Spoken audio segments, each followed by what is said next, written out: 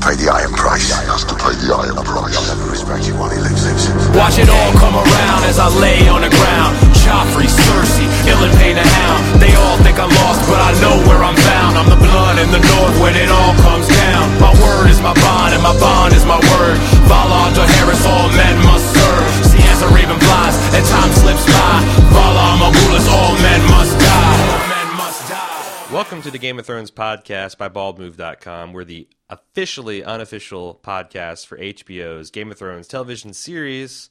Tonight, we're covering episode 402, The Lion and the Rose. I'm your host, Aaron. And I'm Jim. And I don't have a lot of stuff to talk about pre-recap. Actually, I do. Okay. We've got our feeds issue with iTunes totally resolved. There is the one true feed. All the pretenders have been put down. Yep. With a series of dwarven combatants. It was. It's. I don't know why Apple does it that way. It's kind of insulting. Not very efficient. I had to contact them to get our new feed removed. I'm thinking about contacting them to also get Chin's feed removed. Just to see if they'll do it? Yeah, just to see if they'll do it. All right, let's do it. So apologies for the confusion, but now there's just the one there. So if you stumbled upon our website trying to find out where the iTunes feed is, you should be able to search Game of Thrones. We're probably the top three results. If we're slipping, throwing Bald Move, we'll be right at the top.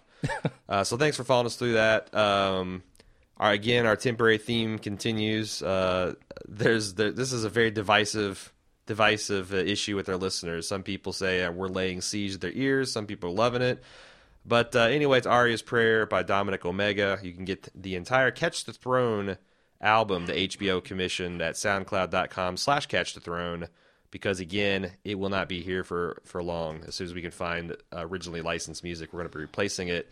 Let's get right to The Lion and the Rose, because we've got a lot of stuff to talk about, Jim. Okay. The Lion and the Rose was directed by Game of Thrones veteran Alex Graves and written by George R.R. Martin himself. Wow. The Germ climbed down from the Iron Throne, took a few weeks off of writing The Wind of Winter, and wrote this episode. I think he's taken more than a few weeks off.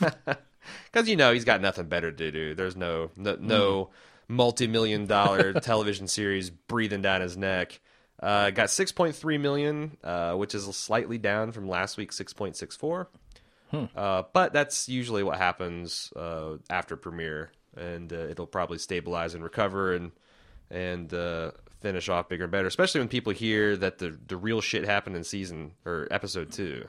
Yeah, I was wondering, do those numbers count like iTunes downloads No. and Amazon views? I don't even know if it's on Amazon. I believe. How about HBO Go? I believe it only counts the original airing and the second airing on HBO 2, because they do an encore. Yeah. So they add those up for each of the 3 time zones, and that's the total listeners. It does include HBO Go or, of course, online piracy or anything like that. I wonder if someone could tell me when the episode exactly comes out on HBO Go, because I looked immediately after the episode was over, and it was there. So I want to know if it comes out I've heard day and date with.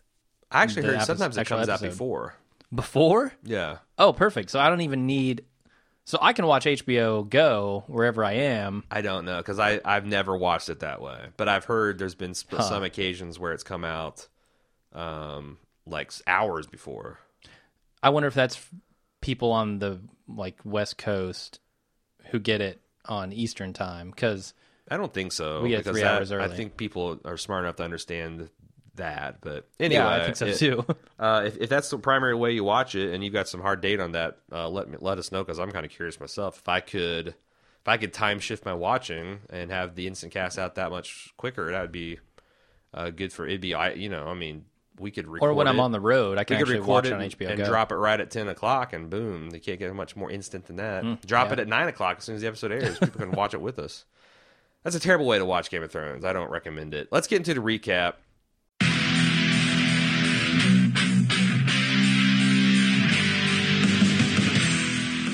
We're getting geared up for the 6th annual Summer Badass Fest.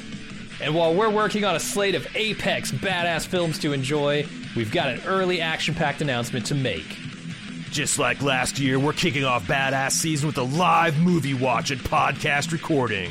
We've rented out a theater for connoisseurs of action films and Bald Move fans that just want to have a great time.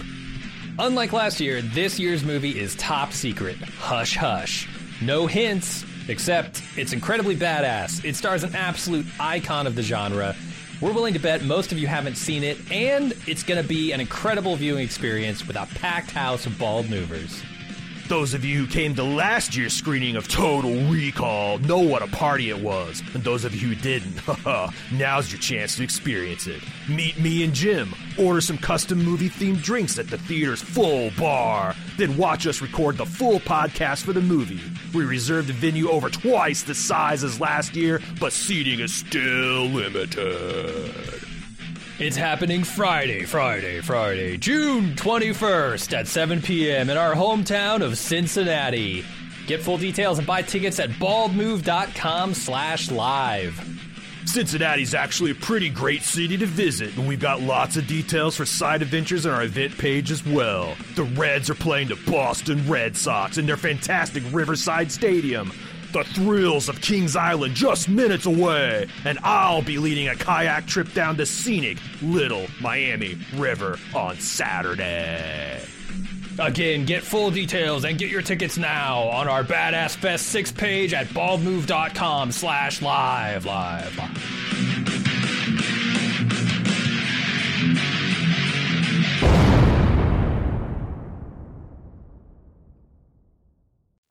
We open with the Ramses going a-hunting a woman named Tansy. Ramsey says to his girlfriend Miranda to be very quiet. Okay. That did not happen. But they do hunt her down, rip her apart with dogs. What do you think of this scene? What are we learning about the Boltons we didn't know before? I don't think there's a damn thing I learned about the Boltons that I didn't know before. Except maybe who this girl is that's by his side, because, well, I don't think there are any Boltons in this scene, are there? That's true. There are Yeah, some Snows and some Mirandas and some Greyjoys. Yeah. Half Greyjoys. Just gray, no joy. No joy in there whatsoever. I don't know. It seems to me like, yeah, he's a vicious guy. Scene closed. I also liked that Alfie Allen is just smashing his portrayal of Reek here, because in the book, this is an amalgam of different scenes, but they always mention he has this weird stumbling gait because Ramsey's cut off so many of his toes that he doesn't have much foot stability. Jeez, I hadn't even thought of that. And just kind of, he has like this really twitchy, sallow, malnourished behavior now that I think it's great. Long way to go to get to this particular scene or performance, but well, I'll save that. I'm going to put a pin in the topic about Theon's brokenness until we get to the next scene. Those performances are always the most rewarding when it does take a while to get to them, right? Right. I mean, that's what you want to see, character development. I'm that's just the saying point of it. from a standpoint of the people bitching about continually cutting to the Dreadfort last season for the latest edition of Theon's humiliation. Was it really necessary? I don't know. That'll be a topic that we can talk about here in about 2 or 3 scenes. Okay. Moving on to the next one, Jaime and Tyrion having some kind of lunch. Sure. That's another nice smash It cut. includes wine, so we don't know. Could it be breakfast? Yeah, why not? You know, Tyrion's a professional drunk, so it could be breakfast for all we know. It does contain sausages, which was a nice little smash cut from Theon to the sausage. Yep. Wonder how long they're going to keep doing that. But they're commiserating how they're now the dwarf, the cripple, and the mother of madness as far as their 3 children of Tywin. Jaime is worried that he can no longer protect the king, that he's not really a full knight. And he's got this concern about training, because who would he train with? Who can he trust not to blab his big secret? And he thinks, I mean, what do you think his chief concern? He's still Jaime fucking Lannister, Lord of the Kingsguard. There are a couple of concerns here. I think, A, he doesn't feel like Jaime anymore because he doesn't have his hand. B, how can he command respect when these guys know he can't fight, and he says as much in the scene. Right. And C, I don't know that he has commanded in the past, right? And that's a good point. I mean, I think he's commanded, like, on the field. Okay. But you got to wonder what he is like as a commander. Is he more just like I lead by my badass example? Seems like that. That was the vibe Not I a got. lot of planning. I'm just going to get in my father's vanguard and fuck shit up kind of a strategy. Uh-huh. The other thing is I think that there's a little bit of blood in the water aspect here. How so? That, a lot of people have a certain amount of contempt and jealousy, contempt for Jaime as a Kingslayer and general jealousy of the Lannisters in general. And if it became known that he was helpless as a newborn babe, I think, there's, especially if you were the first one to figure that out and decided to kill him, you would instantly get this huge, like the guy that shot Wyatt Earp or something. Yeah. A big reputation. You get a lot of cachet from being the guy that killed the Kingslayer. Yeah.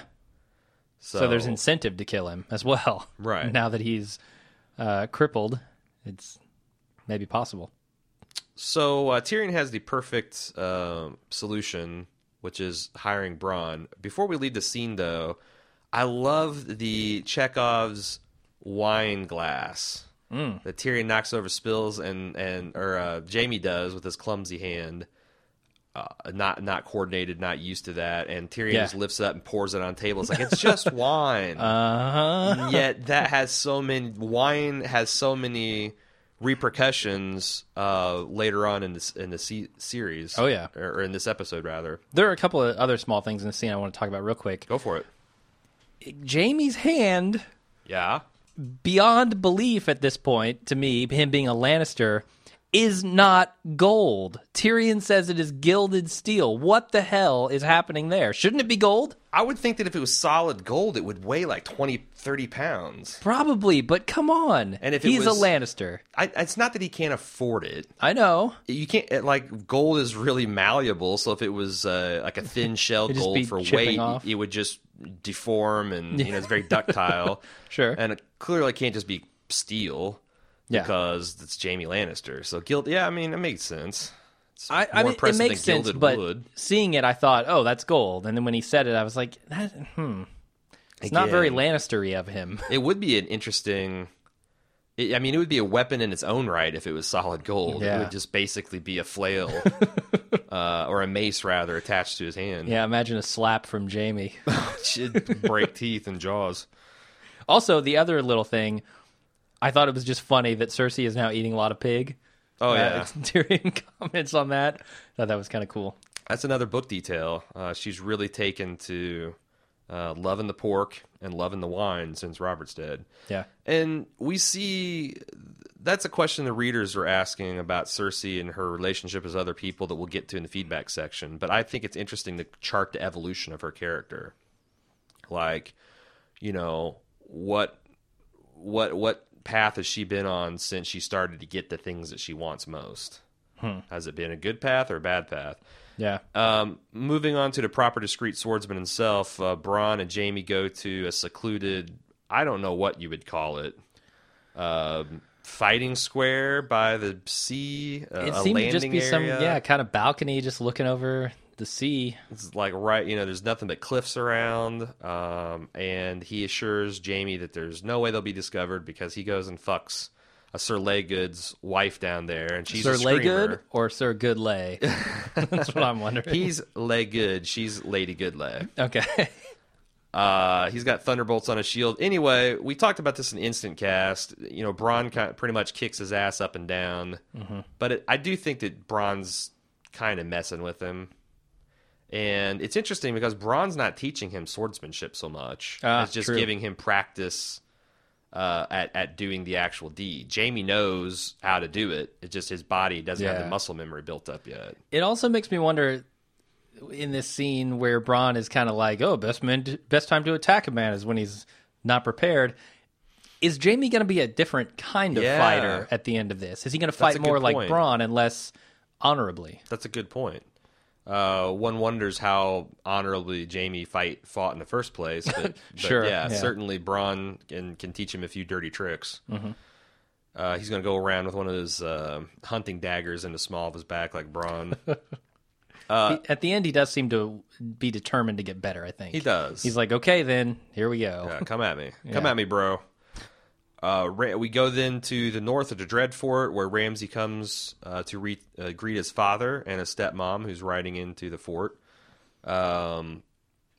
Ramsay's very polite, very courteous to his stepmom and to his lord father. Yeah, he is. Is this Roose? Is that his name? Roose Bolton. Yep. Okay. I also liked the parallels of Locke and Ramsay are kind of analogous to Benjen Stark and Jon Snow. That like Locke is his favorite uncle. They share dismemberment stories together. Who is Locke? He's the guy that cut off Jaime's hand. Oh, okay. That's his name. I didn't even know it Gotcha. until I actually. I'm sure they've mentioned his name, but he's mentioned a couple times in episodes, so I actually wrote it down. Sure. But I thought they had that similar kind of relationship. It's like a funhouse version of the Starks, or a horror monster. What do you call that? A haunted house version of the Sure. Starks. And then what's kind of a bizarre edit, we go from, Roose giving instructions about seeing his wife to her quarters and all this, to him just laying down and putting his head back against a chair. Oh, And okay. I thought that was really weird because there's nothing establishing where we're at, why he's sitting in a chair. It's very un-Roose-like to just throw your head back and turns out that he was going to get a shave. Yeah. Because you see Locke, with the strop and all that, but it really threw me, and I thought it was, I don't know what you would do better, but it was an uncharacteristically, I thought, sloppy edit and transition. Anyway, Roose just takes Ramsay to task, totally puts him in his place, said, this isn't your banner, these are my banner, you're a Snow. Mm-hmm. You shouldn't have treated with the Greyjoys without my permission. You shouldn't have hurt Theon because I need him as a hostage in a negotiating tactic, and now you've thrown away a lot of that. And he's right, because when we saw Balon didn't give two shits once he found out his dick was gone. Yeah. He's like, well, he's not a male heir anymore, so he's not even really my son. Yeah. But Ramsay demonstrates the potential use of what he's done to Theon when he sits down and offers up his neck to be shaved by Theon. And Nice little sentence there where Roose was saying, hey, you're not a Bolton. And he says, when he sits down, Roose looks a little worried, and he's like, what do you care? I'm not a Bolton. And then, to his credit, Roose is like, all right, give him the knife. Fair enough. Fair point. Yep. But he reveals that Bran and Rickon are not dead. Can I just say, I had no idea that the two crispy kids that hung up behind Theon last season were supposed to be Bran and Rickon. You didn't? Had no idea. That was actually 2 seasons ago. Two seasons ago. Okay. No idea whatsoever. Interesting. I wonder if it's because you were binge watching and it just didn't stick in your mind, because that's a question that's immediately resolved in the next episode. Huh. No. But it was I actually probably wasn't something paying close enough attention. It was something of a cliffhanger. Okay. Anyway, we find out that they're not dead, because that's not common knowledge. Locke gets tasked with hunting them down. Theon thinks that they might be at Castle Black, and Ramsay points out that Jon Snow's half Stark himself and could be a threat. A lot of process there. Bran and Rickon have targets painted on their back. We know Bran is probably safe north beyond the wall, but we don't. Last we knew that Osha was going to take Rickon off to one of the Bannermen, I think the Umbers. So he could still be vulnerable. And also, Locke going to Castle Black with the idea that Jon's a threat himself, that could put Castle Black in a very precarious situation. They're kind of caught between... Stuck between 3 armies now. You've got Ygritte and her group right coming in from the south.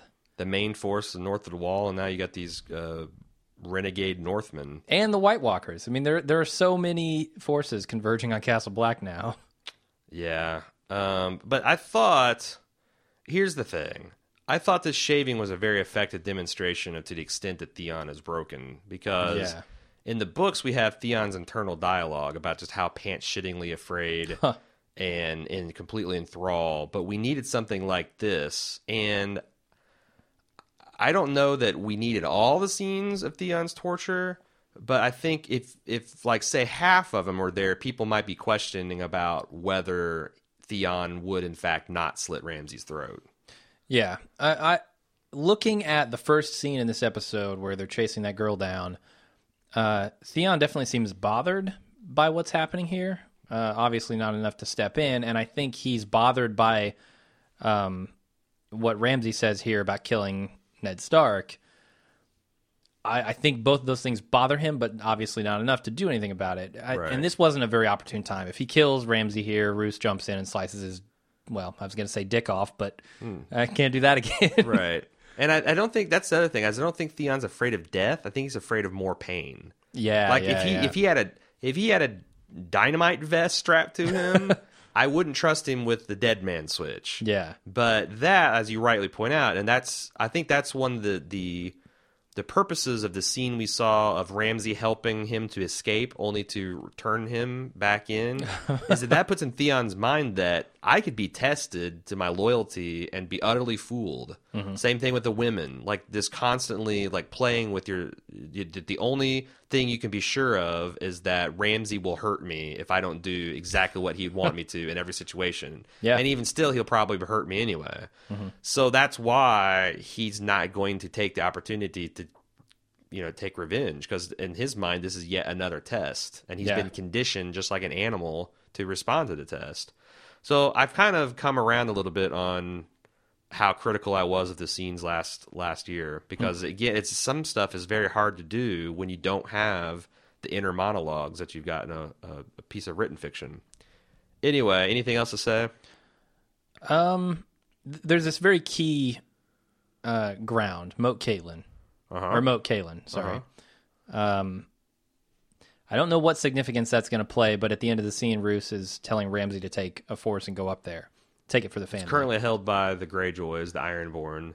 Yeah. And it's preventing, it kind of cuts off, the bulk of the Bolton forces are south of that location, still in the Riverlands. And it's kind of, a fortification that safeguards the north along the King's Road. Okay, it was hard to tell that from the map. Yeah, he had to smuggle himself past that in his words. So okay, so the north is the Boltons as long as they can take it.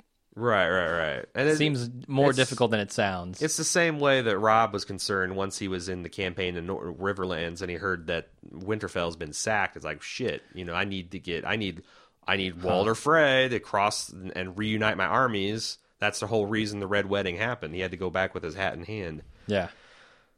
Anyway, moving on to the next scene is very simple. Varys warns Tyrion about Shae. He's found out that his sister knows and that she's going to tell his father. And, Tyrion, I guess, assumed that Varys would be loyal to him. And Varys says, nope, I'm not going to lie to your father for you. That's insane. I've got no one to look after me. I got no one to avenge me. I agree with him. I do, too. No one weeps over a spider, as he said. Mm-hmm. I think we can move on to the, I guess, brunch before the wedding ceremony, and sees, I guess you call this a Westerosi wedding shower, because everybody's giving Joffrey gifts. Yeah. Mace Tyrell, which is Marjorie's father, he's the portly, kind of balding, foppish-looking gentleman. Big blue cloak, or big blue, whatever he's wearing, muumuu. Yeah, he looks like Shakespeare after he's eaten a few mini cheeseburgers. Sure. I thought he's really casted well. Because he's like, if you remember, Lady Olenna was talking about him last year, and someone was trying to give him credit about, like, well, he ended the siege or laid siege to Storm's Inn, and she's like, laid siege to the banquet table, more like. Yeah. But he gives him a giant cup. In the book, it details that this has got 7 sides for the 7 gods and the 7 kings of Westeros, and it's got all the family houses emblazoned, and it's really elegantly. I just saw the Lannister one. Yeah, this one's just it's all there, but it's not something they belabor to point out to you. But I could see, I saw the Arryn family seal among others. I don't know. Okay, I'm sure it had to have the direwolf, but anyway, we see that Cersei's informing Tywin. We see Shae going about her duties, and she's like, "Yep, that's the whore, the dark-haired one right there." He wants him brought to his chambers before the wedding, to the Hand's Tower. Tyrion gives Joffrey the Lives of 4 Kings, which is, again, they didn't go into great detail, but in the book they mentioned that this is kind of like the equivalent of a Gutenberg Bible. That it's written by this famous maester, and it's illuminated, and there's only like 3 copies in the entire kingdom that have this particular version and this condition. And as he says, it should be required reading for every king. And Joff surprisingly accepts it gratefully. After a stern look from his father, or from his grandfather, rather. Yeah. It takes a little Tywin persuasion. Apparently, the Tywin used every ounce of his public persuasion guess because that's the so. that's the last bit of discretion we see him show. Yeah. Because then his grandfather gives him his gifts, which is the shorter counterpart to Jaime's sword that he got last. Of course, as the Hound points out, cunts are wont to name their blades. Okay. He names it Widow's Wail and proceeds to just hack to pieces that extremely expensive, priceless book that Tyrion just gave him. Yeah. Yeah. So yeah, and then it's like you can already see some danger signs when he's like, "Yep, every time I use it, will be like cutting off Ned's head again, right there in front of Sansa and Tyrion." Next scene, What do you think of the name? Widow's Wail. How does that strike you? it's Joffrey's such a poser. Sure. I mean, he's sure. had the fucking lion's tooth, heart eater, and now Widow's Wail. Yeah. And as far as I know, the only blood he shed is a whore that he had someone chained to his bedpost for target practice. He is a bully and a coward, and that seems like the type of sword that a bully and coward would name. Okay. What do you think? If you're right, you're right. He's a total coward and bully. If it were in someone else's hands, I like the name Widow's Wail. Widow's Wail? Has a bit of a ring to it. Yeah, and it's I'm a sucker for alliteration, so Widow's Sure. Wail, I got to give him to it for that. Next scene is probably effective depending on how much you buy the Tyrion and Shay relationship and how much you like Shay. But it's Tyrion's rejection of her, and he just really lays on the whore stuff thick. You're a common whore. Yep. You're not fit to be my consort, let alone to bear my children. Sansa, my wife, is fit. You know, I've enjoyed you, but now you've got to go. Shay is devastated. Bronn steps in to take her away. She gets slapped for her trouble, and then end scene. What do you want to talk about this? I don't know. I know you're not a huge Shay fan. I think she's a terrible actress, and I in theory, like the deepening that they did with her character versus the Shay in the books. Okay. But in practice, I just can't get past the actress's portrayal of such. She's very Marina Sirtis-y. Oh God. And Except all the better connotations of that. Do you think so? I think she's much better looking. Yeah. I don't think it's the hair, man. I can't get past that '90s hair. Okay. Late '80s, early '90s hair. Fair point.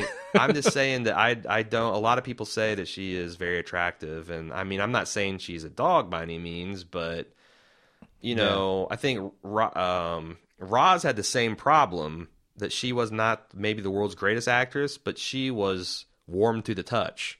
I just don't find anything about Shay to be attractive. Her attitude, her accent, her loyalty to Tyrion somewhat endearing, but and Sure, Sansa, yeah. but other than that, I think her heart, in a lot of ways, is fairly endearing to me. She's not afraid to stand up for her passion. she is feisty too. Yeah, and I'm attracted to that. But I think the more I listen to you say that she's not a good actress, and the more I watch these scenes, I'm kind of leaning that way. And I think it would have been a much more effective scene if I had really believed the crying at the end or the interactions. I do like how they overlap dialogue. Yeah, go ahead. That was really good, where she's basically saying she doesn't care about you, and Tyrion's still going on, and she says you don't care about her. It felt very operatic that way. It did. It felt that was really good, and this scene is very well done. It I mean, is. the beginning well where shot, well written. where Tyrion's just staring out the window and the curtain is flapping, and it's just obscuring him in the shot. Even like that felt very, very cool.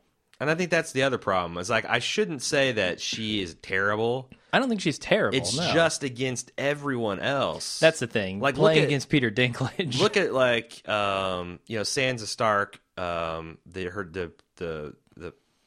actress's name escapes me, But you look at her, a very young, most of the experience that she's had has been on the show, portraying breaking down and emotional grief, like last episode, versus Shay, and just like, again, sometimes less is more. I thought she was just, I don't know, too big.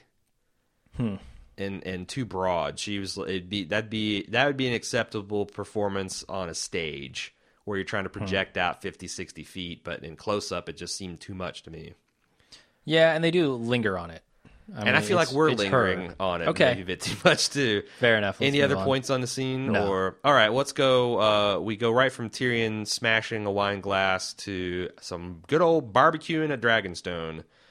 Apparently, Melisandre's rounded up some infidels, some people that are still keeping to the old gods, and she's burning them at the stake, including King's own brother-in-law, the Queen's brother. And the Queen seems crazy as a shithouse hen. Yeah. Everyone in this scene is crazy. Except for Davos. Davos is the one guy trying to keep it trill. Trying, and he's failing miserably. Come on. He's scoring points with Stannis. Stannis hates this shit. But he's still letting it happen. Stannis is supposedly the king, the rightful heir to the Iron Throne, and he's letting this bullshit happen. But what do you... Okay, because someone had a very good point on Facebook about, you saying that you hate magic and you prefer to politics, but their point was this magic is politics. Some of it, yeah. Like, Melisandre is using some of these parlor tricks and prophecies and stuff as a way to purge dissidents. Sure. She would have done it with Davos. In fact, she tried. In fact, weren't they supposed to be worried about things going on at the Wall? It's they're still just hanging around Dragonstone. I'm somewhat intrigued by how we've come back to finally getting around to catch up with them, and they're just still hanging out at Dragonstone. Yeah, they should have at least sent a portion of their army, probably Davos. One would think, to see what's going on. Yeah. I don't know. Yes, I agree. This is magic in service of politics, and that's fine. I get it. I just have such contempt for what is happening in this scene that it's hard for me to relax during it. All right. And maybe that's what they want. Maybe they want me to be really fucking annoyed that Stannis is letting this happen. And that the guy who's getting burned alive, his family, is standing around, letting this happen. That's crazy to me. Well, it's also... And cheering it on. Not even just letting it happen, but agreeing wholeheartedly this guy needs to be burned because he worshipped the old gods. That's an interesting statement about religious fanaticism, too. Tell me about it. Lady Selyse, the queen, is saying, just like you see, it's actress is phenomenal because she does that look when the people light in flames. She's like, just rapturously joy. It's like, I saw their souls. Yeah. And man, you can excuse damn near anything if you're purifying people's souls. It's crazy. It's frightening. Absolute lunacy, in my opinion. So let's go. Then we go to the dinner scene where they're talking about true hunger. Selyse is fearing for her daughter's soul, Shireen. She thinks Lady Melisandre should go up and talk to her. Shireen seems pretty smart about this whole religion thing, and asking some pretty insightful questions. What do you think the purpose of this is? Counterpoint, please. Like, we've got everybody on the beach burning people alive saying this is wonderful. You've got to have at least one person saying this sucks. And Davos has stopped saying that. And I think the daughter, it becomes more effective if someone who we typically consider, a child who we typically consider to be less thoughtful and less understanding points this shit out. Sometimes it takes the innocence and the naivete of a child to really get to the point of something. Yeah, I totally agree. And I think you said Davos isn't stopped talking. Well, I mean, he's under pain of death not to oppose Melisandre, and I think he's taken it as far as he can go, because at one point he's like, do you have any idea how many ships and men your brother brought? It's like, more than you. Yeah. Well, it also says, like, if this little girl doesn't stop speaking out about it, if she talks to Stannis about it, if she starts trying to convince him, what is Melisandre going to do? Is she going to take this little girl and burn her at the stake? thing. That's the thing. Will people get on board with that? That's the thing I was thinking about, because I think Lady Selyse would be fine with that. But with Stannis, because he's like, you will not hit her. She's my daughter. Like, well, I mean, he's that's protective of her. I think that we can look at these little dilemmas as kind of moral barometers for Stannis' soul. Sure. Not soul in the religious sense, but just like, is he still, because arguably he's right now Westeros' best shot to pull his head out of his ass, recognize a true danger, and save the realm. Mm-hmm. And if if your only choice is Joffrey and Stannis, even though Stannis is a hard ass, and I think the other thing that, like, this is such a politically radical idea. It's been 700-800 years since the last religion kind of came into Westeros, and it provoked a bloody civil war. And even now, it's like kind of divided south and north, but they've kind of gotten used to it. Like, okay, well, you got your 7, we've got the old gods, whatever. Yeah. But this would be the equivalent of like a modern day president running as a openly serving, openly devout Muslim. Okay. And I don't want to start any like racial or it religious just wouldn't bullshit. fly. I'm just making the equivalent of like him embracing this Lord of the Light religion, this foreign religion. Yeah. Would and recanting from the 7 is that kind of like shocking thing that would be very hard for him to win the support of the entire kingdom. Yeah, definitely. So even if he takes the throne at this point, you think if he still has his beliefs that Melisandre has instilled in him, the people may not like that. Well, I mean, might makes right a lot. No one is really great. No one is really super happy with the Targaryens coming in, but they had 3 giant ass dragons, and there you go. They weren't happy with their polygamy. They weren't happy with their sister fucking, but and they weren't of the faith originally either. But so there's a certain amount of that might makes right. I honestly have no idea. What would happen if he would be the eventual winner? Yeah. So it'd probably be decades of religious and civil war resulting from it. Okay. All right, let's go north of the wall. We see Bran warging in the summer, about to sink his teeth into some juicy dough, and then the Reeds and Hodor pull him out of his warging. Say, hey, it's dangerous to spend so much time in wolfskin because apparently you can lose your humanity. So much exposition in this scene, my God. Well, I think let's just tell you exactly how everything works here, which is fine. I'm okay for when magic. See, trying to pin down the magic rules. Fucking bullshit. When you introduce magic, you've got to explain everything in these extremely long scenes of exposition. That's all this scene was. Long. No, it wasn't extremely long, but he had to tell us, oh, well, don't stay in there too long because you could turn into a wolf or not be able to get out and lose yourself. And then this goes into the tree scene, and this shit just... I imagine I'm throwing a hand grenade into the studio asking you what you thought of the warging into the tree business. Oh, Jesus. I thought Dragon flying over King's Landing was cool. How about that? Yeah, so do you think that is a glimpse of the past or a vision of the future? And... also, one thing I thought was interesting was the vision of the throne room with snow or perhaps ash falling in it. Very similar to the vision that Dany had going through her warlock temple. What do you make of that? Which one? You just threw up two. Okay. The snow in the throne room, I assumed was just a sign of things to come because winter is coming. And there's a vacant throne. Speaking of winter's coming, Winter done pulled out and then came back for round 2. Here in the Midwest. Blew all over the Midwest belly. I can't believe it's this deep in. It's fucking April 15th, and I woke up with snow on the ground today. Yeah. But anyway. So I think that's just a sign of bad things to come for the Iron Throne in general when winter gets here.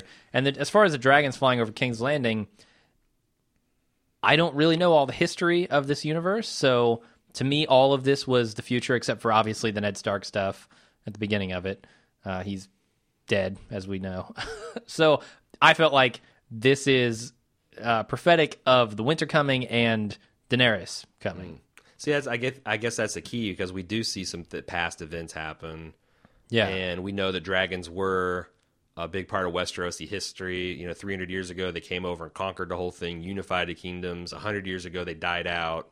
So it's kind of up for grabs. It's true, yeah. And I think that's about it. The one thing is that there was a communication from some intelligence that he needs to look for me beneath the tree North. And then he says, I know where we need to go. Which is a really shitty haiku, honestly. I think they could have done better. Yeah, I mean, that last one syllable line. They had the nature imagery, but it's like the last stand is not even trying. I have to give him a fail on that. Can I just say, Bran is getting fucking huge. How much time has passed between the beginning of the series and now? In story terms. Like 2 years at best. Oh, Christ. Is Hodor even going to be able to carry him? Well, I guess that's already a problem, because the guy that plays Hodor injured his back in the location, and it looked to me like he was using some form of harness, because it was, if you look at him carrying him, it's kind of an unnatural gait. Some Andre the Giant prince. Well, because you've not seen the Princess Bride. I know who Andre the Giant is. Yeah, yeah, but there's some of that, because Andre, even though he's massive, his back was just terrible at that time. He could not lift Robin right. Yeah. So they had to do this elaborate harness that supported her weight, and I kind of got that flavor from that scene. It's a problem. Yeah, he looked like about maybe 10 when they started. He looks like he's about 14 now, so which would make sense. And honestly, if you see him outside of his makeup, they do a pretty damn good job making him look as young as he does. Wow. Because I was watching him on some of the DVD interviews or the Blu-ray interviews, and I think they're doing a really good job. Sophie Turner, who plays Sansa, is actually a very tall woman. She's like 5'10". Oh, and wow. Supposedly, Bran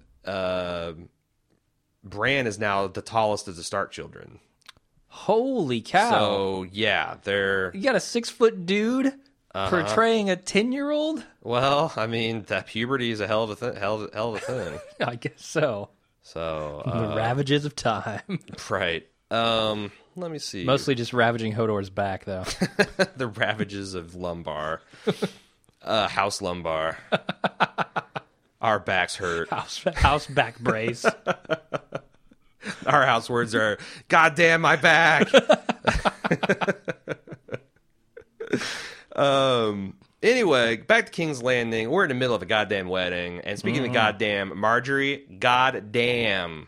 Looking good, Marjorie. Looking good. She's working it.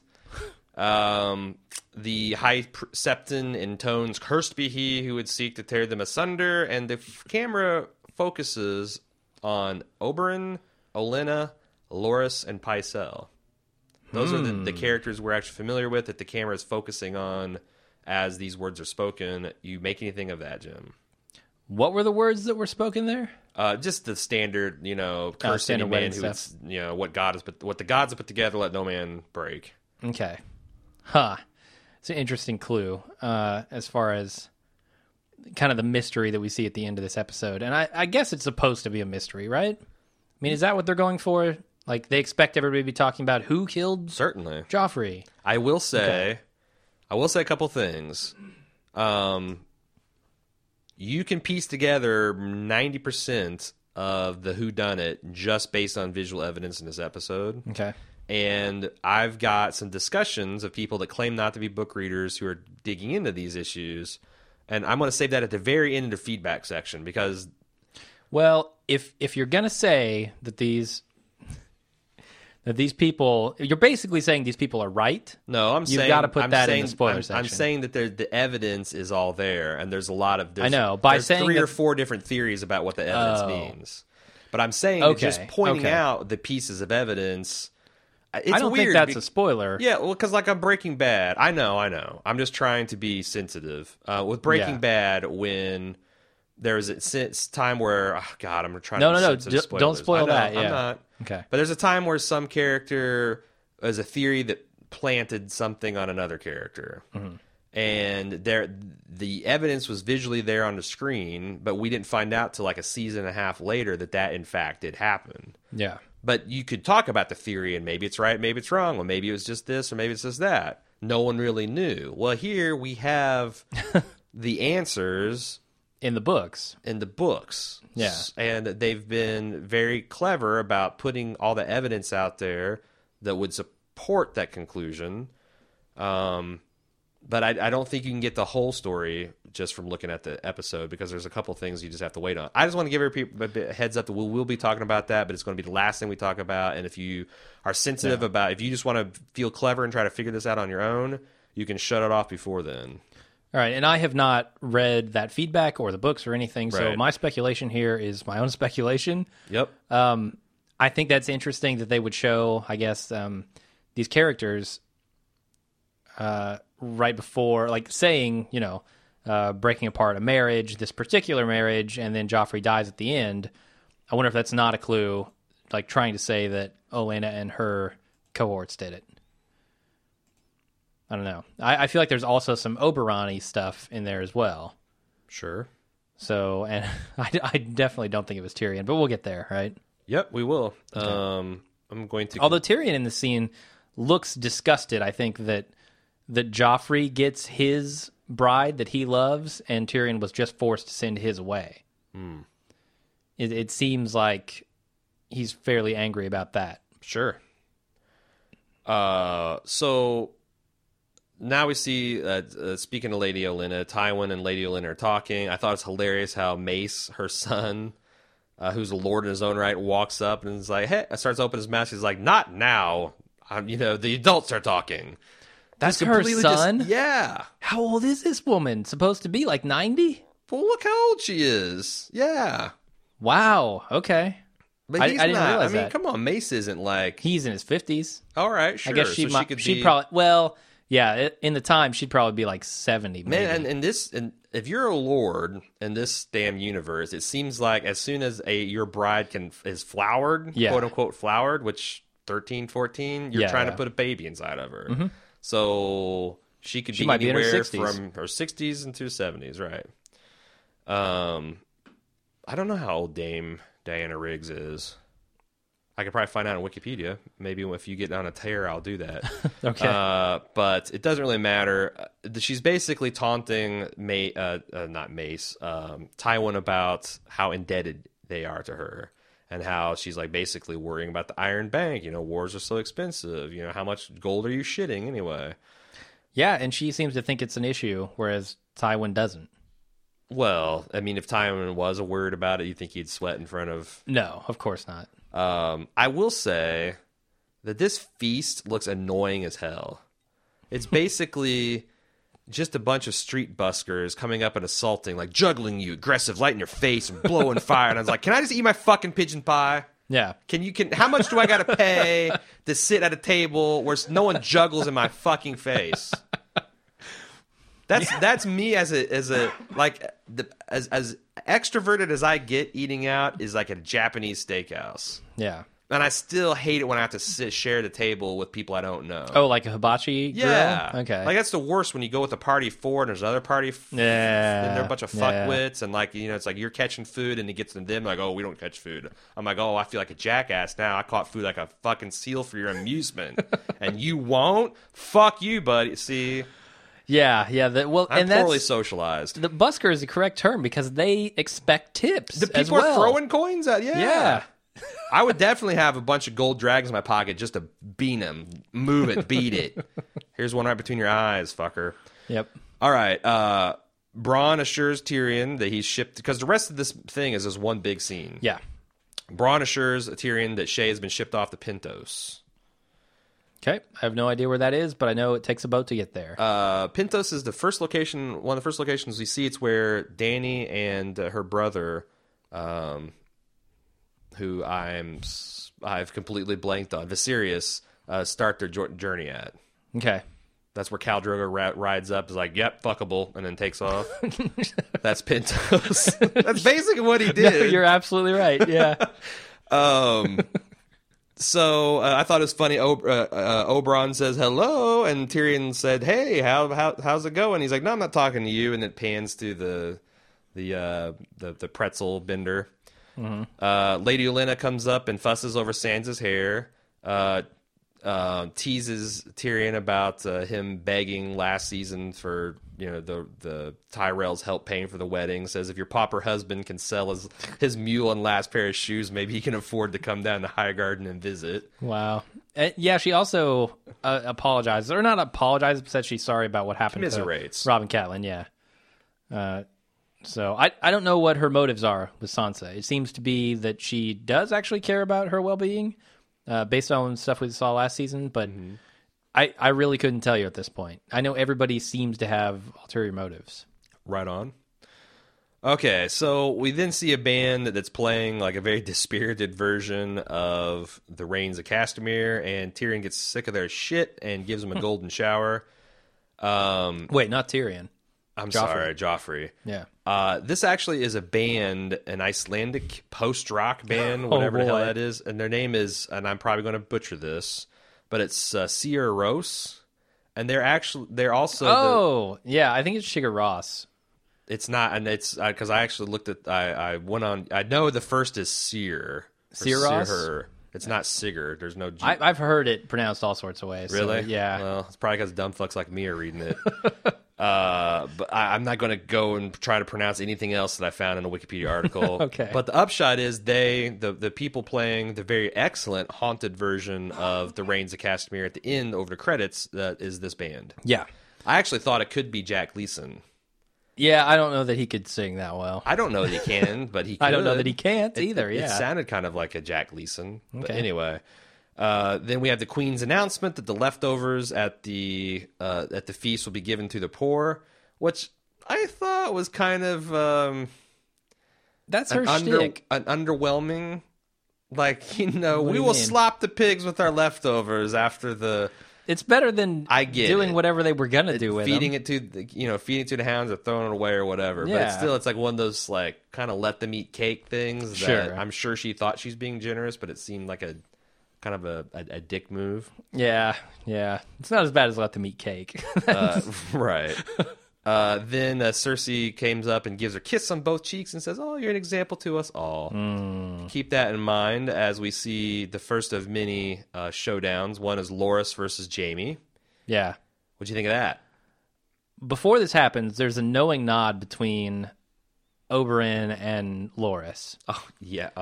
Like I- knowing in the biblical sense. Yes, yeah. Like, I don't know if they have already hooked up, but it seems like at some point they're going to. There was an if open not. invitation Yeah, to either begin the union or rekindle it. sure. So I thought that was interesting. What did I think about the confrontation between Loras and Jaime? Mm-hmm. I thought Loras got the better of him, like I said in the instant cast. And we kind of covered this. Yeah, because it's something Jaime wants and Loras doesn't. So Yeah. anytime you're going off of that, you're playing with a pretty poor hand. For sure. No pun intended. You're playing with a gilded steel hand, not Yeah. a solid gold one. No, not at all. Anything else to say about that? Nope. Brienne comes up to the royal table, wishes the couple well. Cersei then, after making amusement of the fact that she bows instead of curtsies, Yeah. shows her gratitude. Fascinating scene. Brienne says, Jaime rescued, in fact, Jaime rescued me more than once.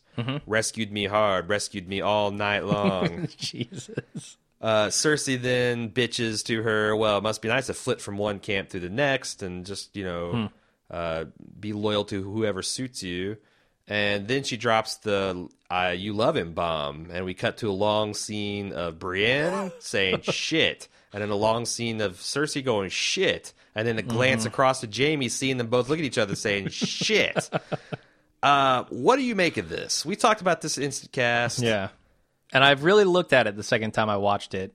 What's there? My opinion did not change. I think Brienne didn't realize that she had actual feelings for Jaime until Cersei brought it up.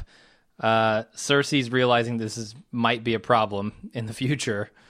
Although I don't think Cersei is back on the Jaime bandwagon yet, right? She's still kind of doing her That doesn't mean she wants anybody you else waited to too be, long thing. That doesn't mean she wants anybody else to be on that quote Yeah. unquote bandwagon. That's true. Yeah, it's harder for me to tell what's going through Cersei's head here. Maybe you have some speculation on that, but as far as Brienne goes, I think she's waking up to the notion that she does. Yeah, there was a really good take on Facebook, and I'm trying to find out real quick who had the thought, but it's kind of echoing you that maybe Brienne didn't even realize. No, it's actually Nina Perez from the Project Fandom. She said it was shock that Cersei would ask that, and then her immediate internal response was a yes, Yeah. which also shocked her. Yeah. It's like, oh shit, I might love this man. Yeah, her eyes widen. You can tell And what she's thinking. you know what I think is really telling about this, because this has been a debate, you know, that I've been aware of for a while amongst book readers about how does Jaime feel about Brienne? How does Brienne feel about Jaime? Is it you know, platonic? Is it brother sister? Is it fellow warrior? There's definitely ambiguity here, and the guy that wrote this fucking episode is George R.R. Martin himself. Yeah. So anyone saying there's no ambiguity here can go fuck themselves. Because if this was his golden opportunity to put that down and end that ambiguity. Yeah. And I'm not saying that they're going to get together and they're going to have kids and going to be happy ever after. I'm just saying Yeah. it's very complicated. And Sure. that's certainly what I got from reading the books, and I think that's vindicated in the scene. And it feels like it's just going to get more complicated because there could be a potential love triangle developing here between Cersei, Jaime, and Brienne. That's a very bad thing for Brienne, in my opinion, because she doesn't have any of the power. Cersei, can we talk about this? Who the fuck is the queen now? Okay. Because Let's leave that, because there's a lot of feedback about that question. okay, good. So we got that. Cersei then goes up, cock blocks Pycelle right into the glass. Tells him to quit your lechon and go down to the kitchens and tell them to feed all the leftovers to the dogs. He's like, but the queen. And she's like, I'm the queen. Yeah. And interestingly, so Pycelle waddles off, but in the very next scene, he's seen sitting close to Varys, still at the feast.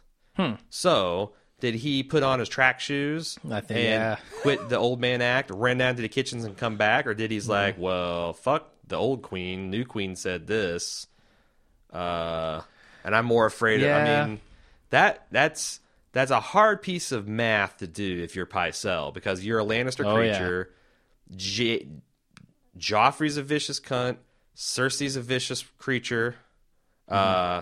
You won't call Cersei a vicious cunt? No, Even though you I called can't- Joffrey one? Yeah, because I have a That's- hard time calling women that. That's sexist. I don't care. I'll be sexist about that. All right. Jack Gleason gives very good cunt.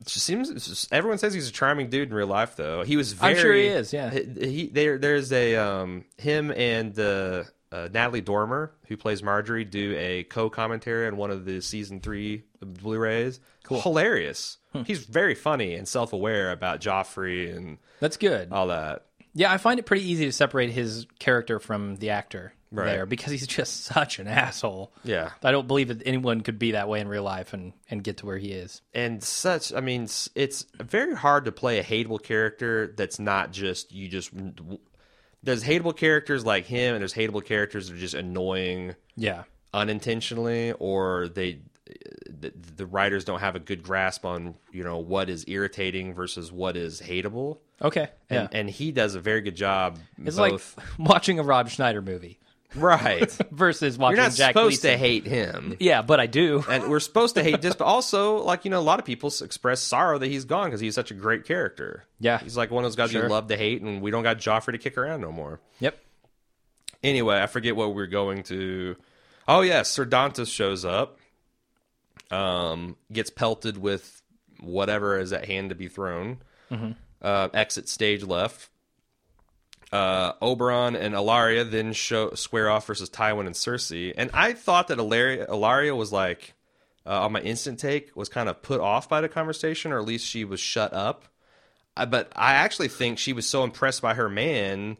Like, whenever cut to her, she was just like excited, like, oh, Oberyn's kicking their ass. I don't think she jumped in, not because she didn't feel like he needed any backup. Yeah. We both thought that Oberyn won this fairly handily. Do you have any other thoughts on multiple watches? No, this was a fairly straightforward scene, I thought. Yeah, basically, you're the former queen regent, not even the real queen. Sure. You're a broke-ass old man that should have gout, and I got your daughter and your granddaughter as a hostage, and Yeah. I'm not going to rape And I've got the moral kill her. high ground. And I Yeah. got the moral high ground. So what do you got? That's right. So it was pretty much a decisive victory. Joffrey calls an end to the amusement with his War of the Five Kings farce. Who is Renly supposed to be writing? I don't know, but he's got his ass out. If that's supposed to be Sir Loras, that is ballsy even for Joffrey. Yeah. Because it's some dude in a white... It's got to be a dude, or else none of the jokes make sense. Well, Stannis is writing Melisandre. Yeah. Greyjoy's riding a squid. Rob has the wolf head on. Yeah, so I mean, I just assume that it's Yeah. is Loras. I think you're right, and That's like a huge fuck you to the Tyrells, man, which explains he all does their dour fuck yous to his expressions. own house. I mean, look at what he does to Tyrion in this episode. But no, Like, I mean I don't think his grandfather. Well, no, I don't think Tywin likes public mocking of any Lannister. I don't think so. No. I mean, as he said, he went to war when Tyrion got captured. So even the least of his children, he's pretty fucking serious about their honor. yeah. So I don't know. Tywin's got to be just stewing here. Oh, well, that's the thing. You look at his Steaming, face, yeah. and it is like he's having an internal conniption fit that he can't let on, because what is he going to do? Emasculate the... It's one thing to do that in a small council, Yeah. but in all the public, I think there's a lot of disbelief that, like, oh my God, he's really behaving... Let's just get to it. So, Okay. did you notice Varys getting bopped in the head by Renly's mace? No, I didn't see it. There's a scene right like at the 44-minute mark where, you know, Renly's kind of gone into the quote-unquote Renly's gone into the crowd, and he rides past Varys and smacks his head with his fake mace, and Varys just, like, closes his eyes like Sideshow Bob. Like, Yeah. he just can't stand being around all these idiots. And then we get to the humiliation of Tyrion. It's already humiliating enough. Yes. Your uncle's a dwarf. You hire a bunch of humiliating dwarf entertainment, and you're taking shots at his wife, his brother, reminding everyone that she's got traitor's blood. Although I will say that I quite enjoyed the wildfire explosion of confetti that came out of the Stannis. I was wondering what that was. I couldn't tell. Okay. I wondered what it was too, but then when I watched the second time, I heard the Stannis guy go, "Oh no, wildfire!" That's pretty funny. That was pretty cool. Yeah. But and Tyrion tries to handle it gracefully, like he's trying to give, but he can't resist, you know, putting a barb. And Yeah. then what I thought was interesting about Joff's stupidity is that, you know, he keeps insulting Tyrion, and Tyrion tries to turn around and is like, "Well, you're the king." And he's like, "It's not intended to be an honor." You know, and just the fact that he's completely lacking of self-awareness. And also, and this is why I think Jack Gleason's brilliant. He plays this like when he's ordering Tyrion to kneel.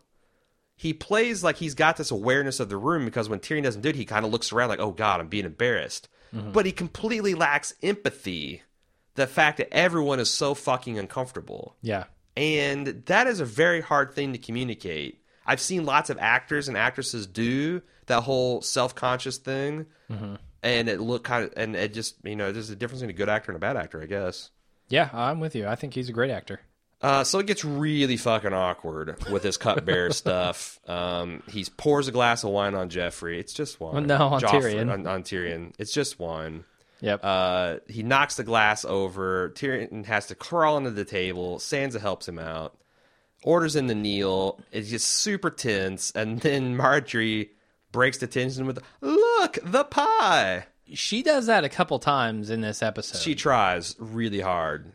Yeah. Really hard. Yeah, she does. Joffrey then takes his Valyrian steel sword, slices open the pie. A bunch of birds shoot out of it, like in the nursery song. A bunch of birds stay in it. I like the cut to the devastation he's wrought to, like, half the pigeon population in there. Yeah, I like how he it shocks him. It surprises him. He falls backwards and holds onto his crown and bobbles his sword. He's like, oh. And then tries to play it off like, I knew that was going to happen. Right. No, That's just a small touch that... He's a giant dick. Yeah. And he's just such a coward. So anyway, at this point, Tyrion tries to leave, and Joffrey calls on. He's like, no, where are you going, Cupbearer? This pie is dry. I need some wine. And then he starts choking. People start losing their shit. Jaime's the first that comes running. And at this, Sir Dantas comes up and delivers a pizza to Sansa. Wait, no, that's Sir Donatus. He actually comes up and says, "You gotta, he Schwarzeneggers to her. Come with me if you want to live."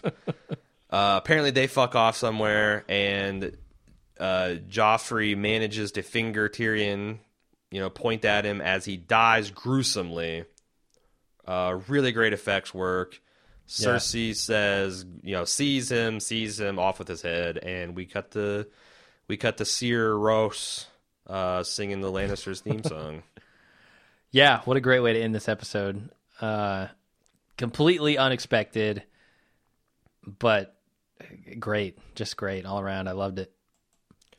So anything else, or should I just slide around into the paying the bills portion of this podcast? Well, I have a lot of questions. I have questions, all right, which I know we'll talk about the Queen stuff here in a bit. Let me pay the bills, and then we'll get your questions, and then we'll get to feedback. Okay. So you're listening to this podcast is on the Bald Move Network. It's Jim and I and a bunch of other podcasters, and we're almost 100% funded by the generosity of our listeners. There's a couple ways you can support us. One is using our Amazon affiliate link at amazon.baldmove.com. If you're shopping on Amazon, please, please, please use our link. And it doesn't have to be big money, because there's a couple ways Amazon rewards us. One is sheer dollar amount, but also the number of items that are ordered in any one given month increases. Like we hit thresholds. Like when we refer 400 items, we get X amount of percent, and it gets up and up. So, if you're just even ordering a toothbrush or toenail clippers, that still counts towards that and gets us more money. So appreciate everyone that does that. Also check out our Subbable.com/baldmove. Subbable is a voluntary subscription system where you can sign up and agree to send us on a single one-time basis or monthly recurring, $1, a couple dollars. And the cool thing is, it's, Jim's called it like Kickstarter on layaway, because you can take the money that you've sent to us and bank it towards rewards. So, if you send us $1 a month after 10 months, you can qualify for one of the $10 rewards. So check it out. Well, look at our pitch on there. If nothing else, please rate and review us on iTunes. That's the primary way we get new listeners. So if you've got no money and no Amazon, you can do that. Or tell a friend. Any way that we can grow the network is a way that you can support us, and we really appreciate that.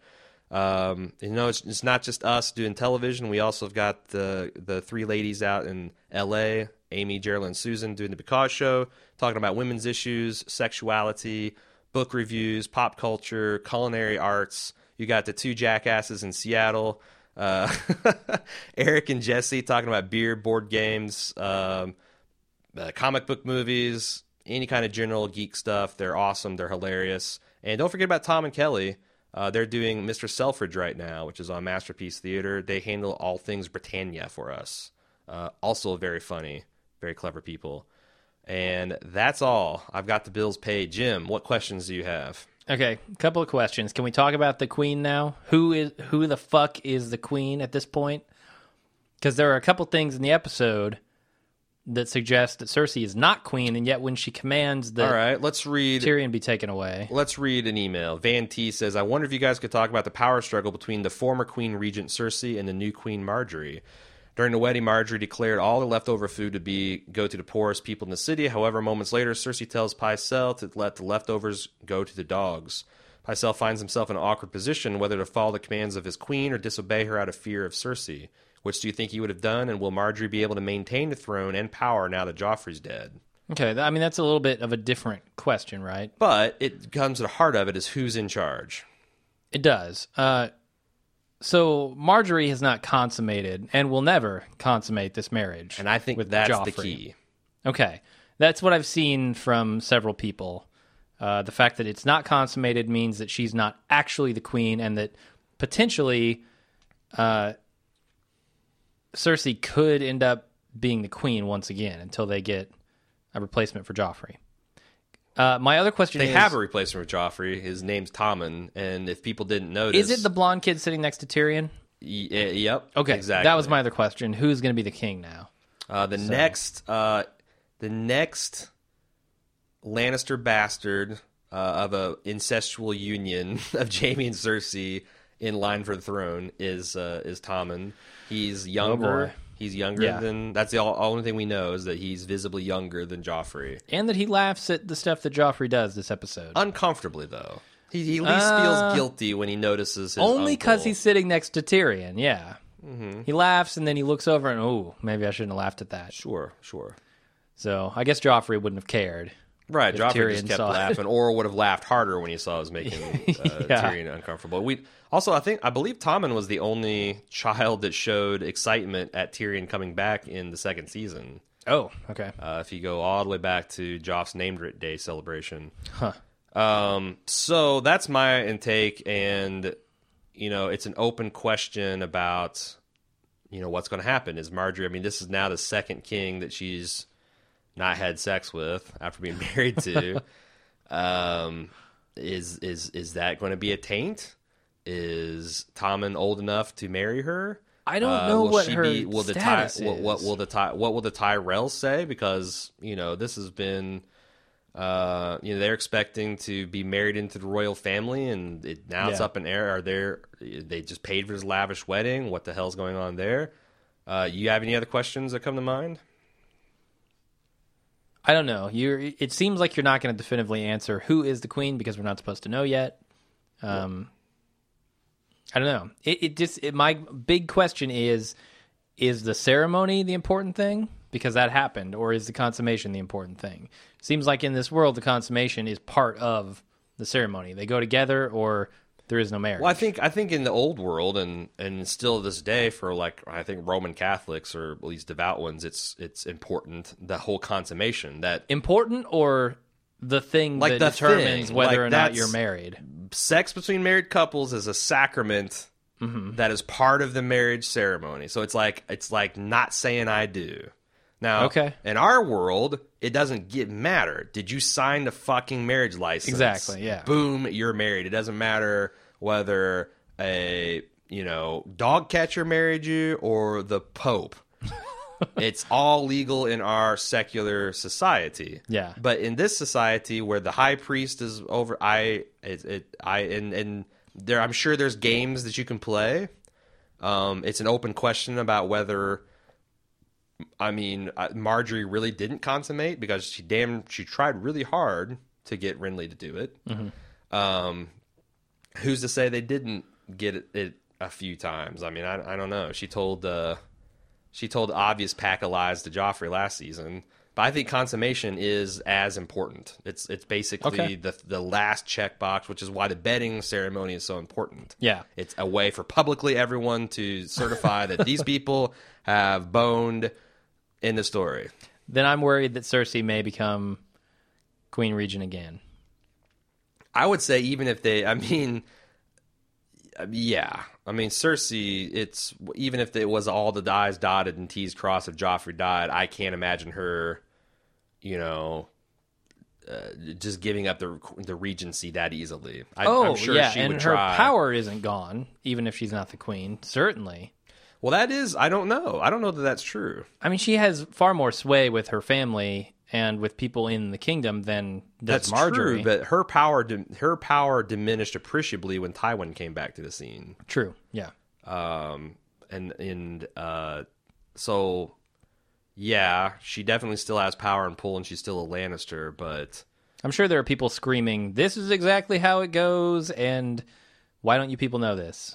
Well, I do right now. I'm just saying. I know you do, but you don't want to give away book knowledge. Exactly. Yeah. Let's start the feedback proper. We asked what the purple wedding meant because I honestly was ignorant of the terminology, and we've got a couple spoiler answers and a couple non-spoiler answers, and I'll give the non-spoilery ones now.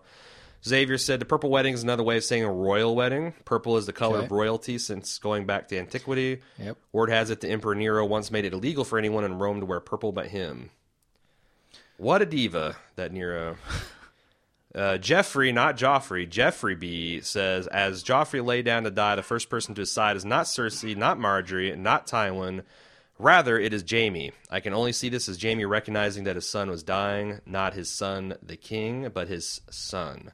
Yet when Cersei, Jaime's former lover and mother to Joffrey, arrives, she pushes poor Jaime aside and yells, "Don't touch him!"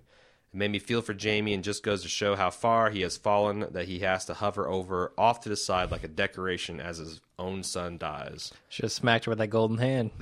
Yeah, no kidding. Oh, sorry. Gilded steel hand. Who would have thunk that Khal Drogo's wedding would turn out to be the most dull of all weddings in the show? Damn fine With point. the killings and the nudity. Yeah. I don't know that Jaime knows what to feel. I mean, he feels at a gut level about this, but it is, I like to say, an open question about how he really feels about Joffrey. Yeah, I think you're right about that.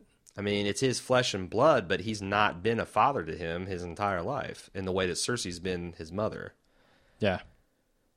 Janine S. said, I'm pretty sure that Melisandre was sizing up Shireen. After all, King's blood can do magic, and how much more pure do you get than Shireen?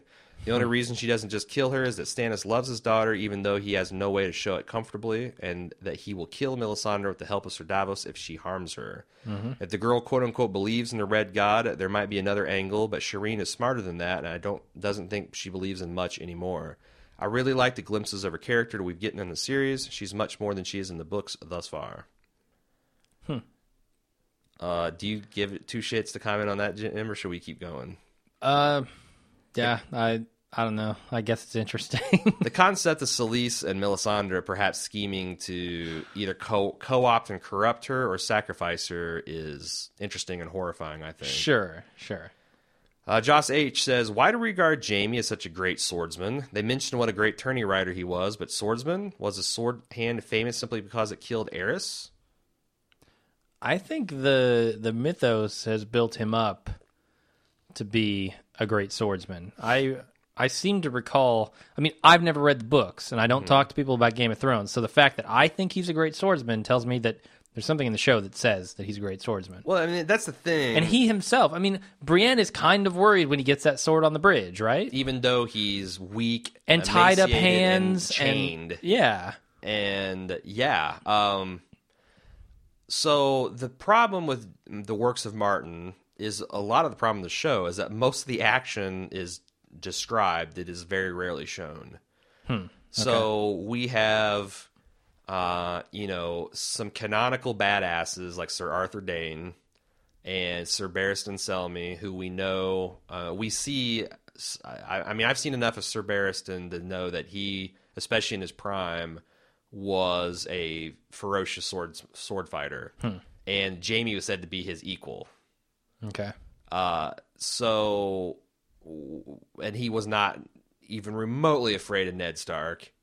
I mean, he's really not. I mean, I've never seen him be afraid of anybody before losing his hand. And like you said, I've seen enough of Brienne to know that she is a good swordswoman.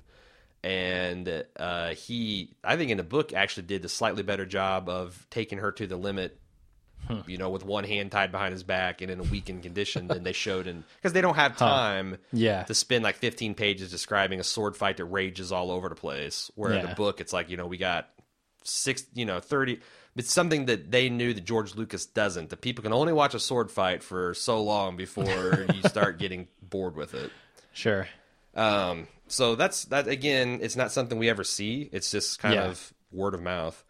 Van T says, we already talked about that. Bradley H says, I'm trying to figure out what led to deterioration of the relationship between Cersei and Pycelle. Early in the series, the two seemed to work together frequently. She even worked to free Pycelle after Tyrion jailed him, and now she can't stand him. Am I forgetting something that happened? Jim? I don't know. That's a really good question because I'm in the same boat he is. I think we're seeing the deterioration of his status. Wow, it deteriorated fast. Like his health. Like his apparent health. Well, I mean, the fact is, Cersei's becoming a drunk. Yeah. She's something of a mean drunk. Her brother, you know, she expected Pycelle to be kind of her woman, and her brother ended around and had him thrown in jail on pretenses of him being, you know, a lecher and a traitor and all that stuff. And she also probably has had a baseline kind of level of disgust, and, you know, like she alluded to last episode, that he's probably tried to get her naked, and, I need to examine you, you know, give you a thorough examination. So she's just not above bullying and threatening an old man to get her way.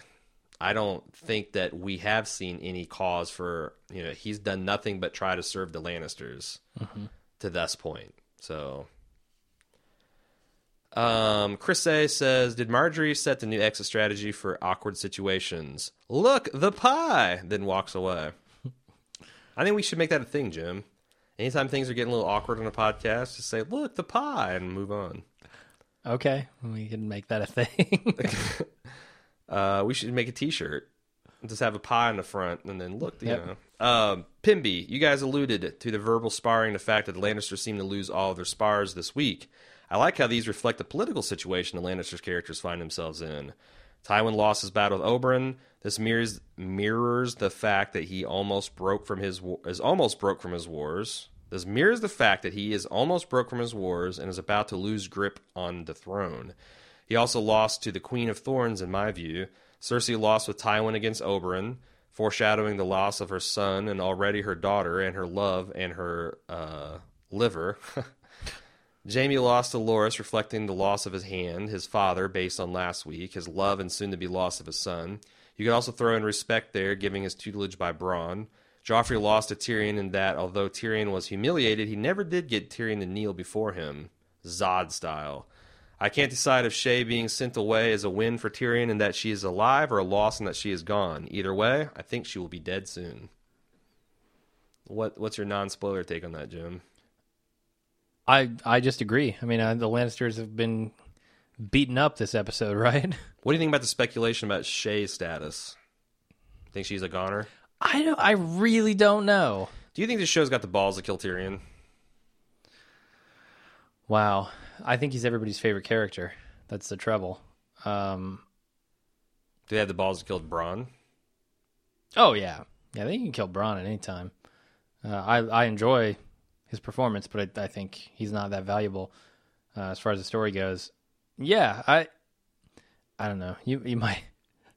Killing Tyrion would take some serious balls. And I think if anybody's got him, it's George Martin. What about Dany? Kill Dany now? No, I mean, like... At any point? In a Daryl Dixon time frame, in the next season or two. Oh, God. I'm just testing to see it really depends you think on what anyone happens. Can die in the show, because a lot of people say that, but I wonder if they really believe it. I don't think Daenerys can die yet. It seems like she's got big things in store for her, and if we don't see those play out, I'm going to feel cheated. At least to the point where dragons are strafing cities, blowing people up. Okay, that's got to happen. Otherwise, what the hell are we doing? All right. As far as Tyrion goes, I feel like his major opponent was defeated this episode, but then you got Cersei, who's kind of become a major opponent at this point. And wants to pin it all on him. And does want to pin it all on him. So I could see him dying in the next season, sure. Or even this season, near the end. Mildly interesting, Jim. Mildly interesting analysis. Ben G says, am I the only one who's let down by Joffrey's death? I was hoping for a Theon-style fate or at least a scene with Joffrey whimpering and begging for his life. He went out pretty quick and did nothing to embarrass himself or his legacy. What do you think, Jim? I have a strong take on this. I thought it was fairly fitting the way he went out. He went out after being humiliated after humiliating someone else. And that was okay with me. Yeah. That's what I just wanted to see him. I mean, choking on a pie, which is it looked to everyone like that's what happened. Right. He choked on a pie. I'm sure there were going to be reports of the king died eating pie. It seems like Later that was on. the intent. Yeah. If we're going to speculate that this was murder most foul and not just Cersei overreacting. I'm pretty sure it was murder and not just a Blood an doesn't off- squirt out your nose an and off ears pie. when you just choke, really? No, I don't think so. But if we're gonna go with that theory, Yeah. then shit, I built this up to where I can't even say. What was I saying? I don't know, man. You gonna ask me what you were saying? Yeah, you can't see it in the fires or burn a leech or tell me what I was thinking. Sorry. God damn it, I hate when I do that. Anyway, Moving on. moving on. Oh, yeah. Short of like an Indiana Jones style open up the ark and your face melts off your skull, I Yeah. don't see how you can get much better. Yes, you could torture him, you could make him beg for your life, but I don't know that would bring anything new to the table, and I don't know that thematically feels the same. Yeah, Like, how thematically, would you're right. How in the world would that ever happen? He is in Yeah. absolute security. Like He's it's in going to be absolute power. something like a freaky scorpion, like what tried to kill out Danny, or an assassin's dagger, or a faceless man, or a poison. It's not. You're not going to get that long drawn out torture. Ending. Kidnapping the king and shackling him to a cross in your dungeon is not an option. It's not going to happen. You got the Kingsguard. That's the whole point of the Kingsguard. So let's see. Anissa said, a question for both of you that concerns Joffrey's death. I've read online that many people were elated at his death and cheering throughout that scene. Yeah. But George R. R. Martin has said that he wanted the reader's viewers to feel some kind of empathy for Joffrey because, at least in the books, he is still only a 13-year-old boy. Oh, no, I don't care. He's a 13-year-old asshole. I am a book reader, and even though I feel that Joffrey deserved the terrible death that he received, the scene in the book, and to some extent the scene in the show of his death, did evoke some sympathy for me for the character. Really? I felt like the scene in the book made me stop and think about Joffrey as a person and consider whether or not all of his evilness wasn't completely his fault, and maybe he was a product of his environment. I don't think that came off as well in the show. So what do you think of that? Because I don't agree with her overall thesis that I feel sorry for Joffrey. Hell no. But I do have some sympathy for it wasn't all his fault. I don't think it's all his fault, but if you look at his family, nobody else is that much of an asshole. His mom, Cersei? his Come mom, on. yes, his mom is like that, but not nearly to the degree that Joffrey is. Joffrey does it for the sake of his own amusement. I don't think Cersei really did that. Cersei did it because people were working against her. Joffrey just takes a fucking glass of wine, pours it on Tyrion's head, plans in advance to humiliate him with a dwarf show. Like, he's put a lot of thought into how he can humiliate his uncle, and it's just not something that I ever saw Cersei trying to do. And this is, it's like I question whether it was to humiliate him, but you think from what we've seen, the only one that ever opposes Joffrey that's not his father. Yeah. Because I feel like old Bobby B would have slapped him around a couple times too. Robert? Yeah. Because he saw him being Yeah. a twat on several occasions, and he Yeah. would have gotten some smackings. But the only one that really gave him anything what for was Tyrion. But Tyrion struck him several times. So I Yeah. can buy that he engineered this whole thing as a slight to him, and particularly singled him out for cruelty. I think so. And I think that's why I have very little sympathy for Joffrey, is not because he's a product of his environment, which he partially is, but because he's made conscious decisions to just be an asshole. Yeah, but it's like one of those things where, you hear about a vicious dog that gets put down, and dogs are not born vicious. I believe that. They're made vicious by people. And you always think, well, why don't they put... But on the other hand, it was a vicious dog and it needed to be put down. So Yeah. Joffrey's life was not one of peace and happiness. It was a life of torment and cruelty. So even from that basis, I can't bring myself to feel sorry for him. So there you go. Sheem said, shouldn't Loras be furious with Brienne since he wanted to avenge Renly? I thought Jaime was going to try to broker a peace between the two, but he didn't even mention it. What do you think about that, Jim? What did Brienne do here that Loras would be furious at. She being showed nice up. to Because the queen. remember, this is something we talked about last week with Marjorie, the fact that maybe that scene of them reconciling was to address people like Sheem that would say, I guess we're supposed to read between the lines to say that he's talked to her sister. Her sister said, "Hey, I talked to Brienne and everything's cool." She corrected Joffrey. And the other thing is, well, maybe there is still time for a confrontation. We're only the second episode in the season, for God's sakes. Yeah, I'm wondering, is there anything we see in the episode that says Loras isn't mad at Brienne? Well, that's the other thing is, show Loras does not seem like his shit is overly torn up about Renly's death. Yeah, you're right. Whereas in book, Renly is, almost swears an oath of chastity. He's like, what? I can't remember his quote, but it's like... Until he sees Oberon, and then it's all over. Right. Once Oberon licks his finger, it's boom.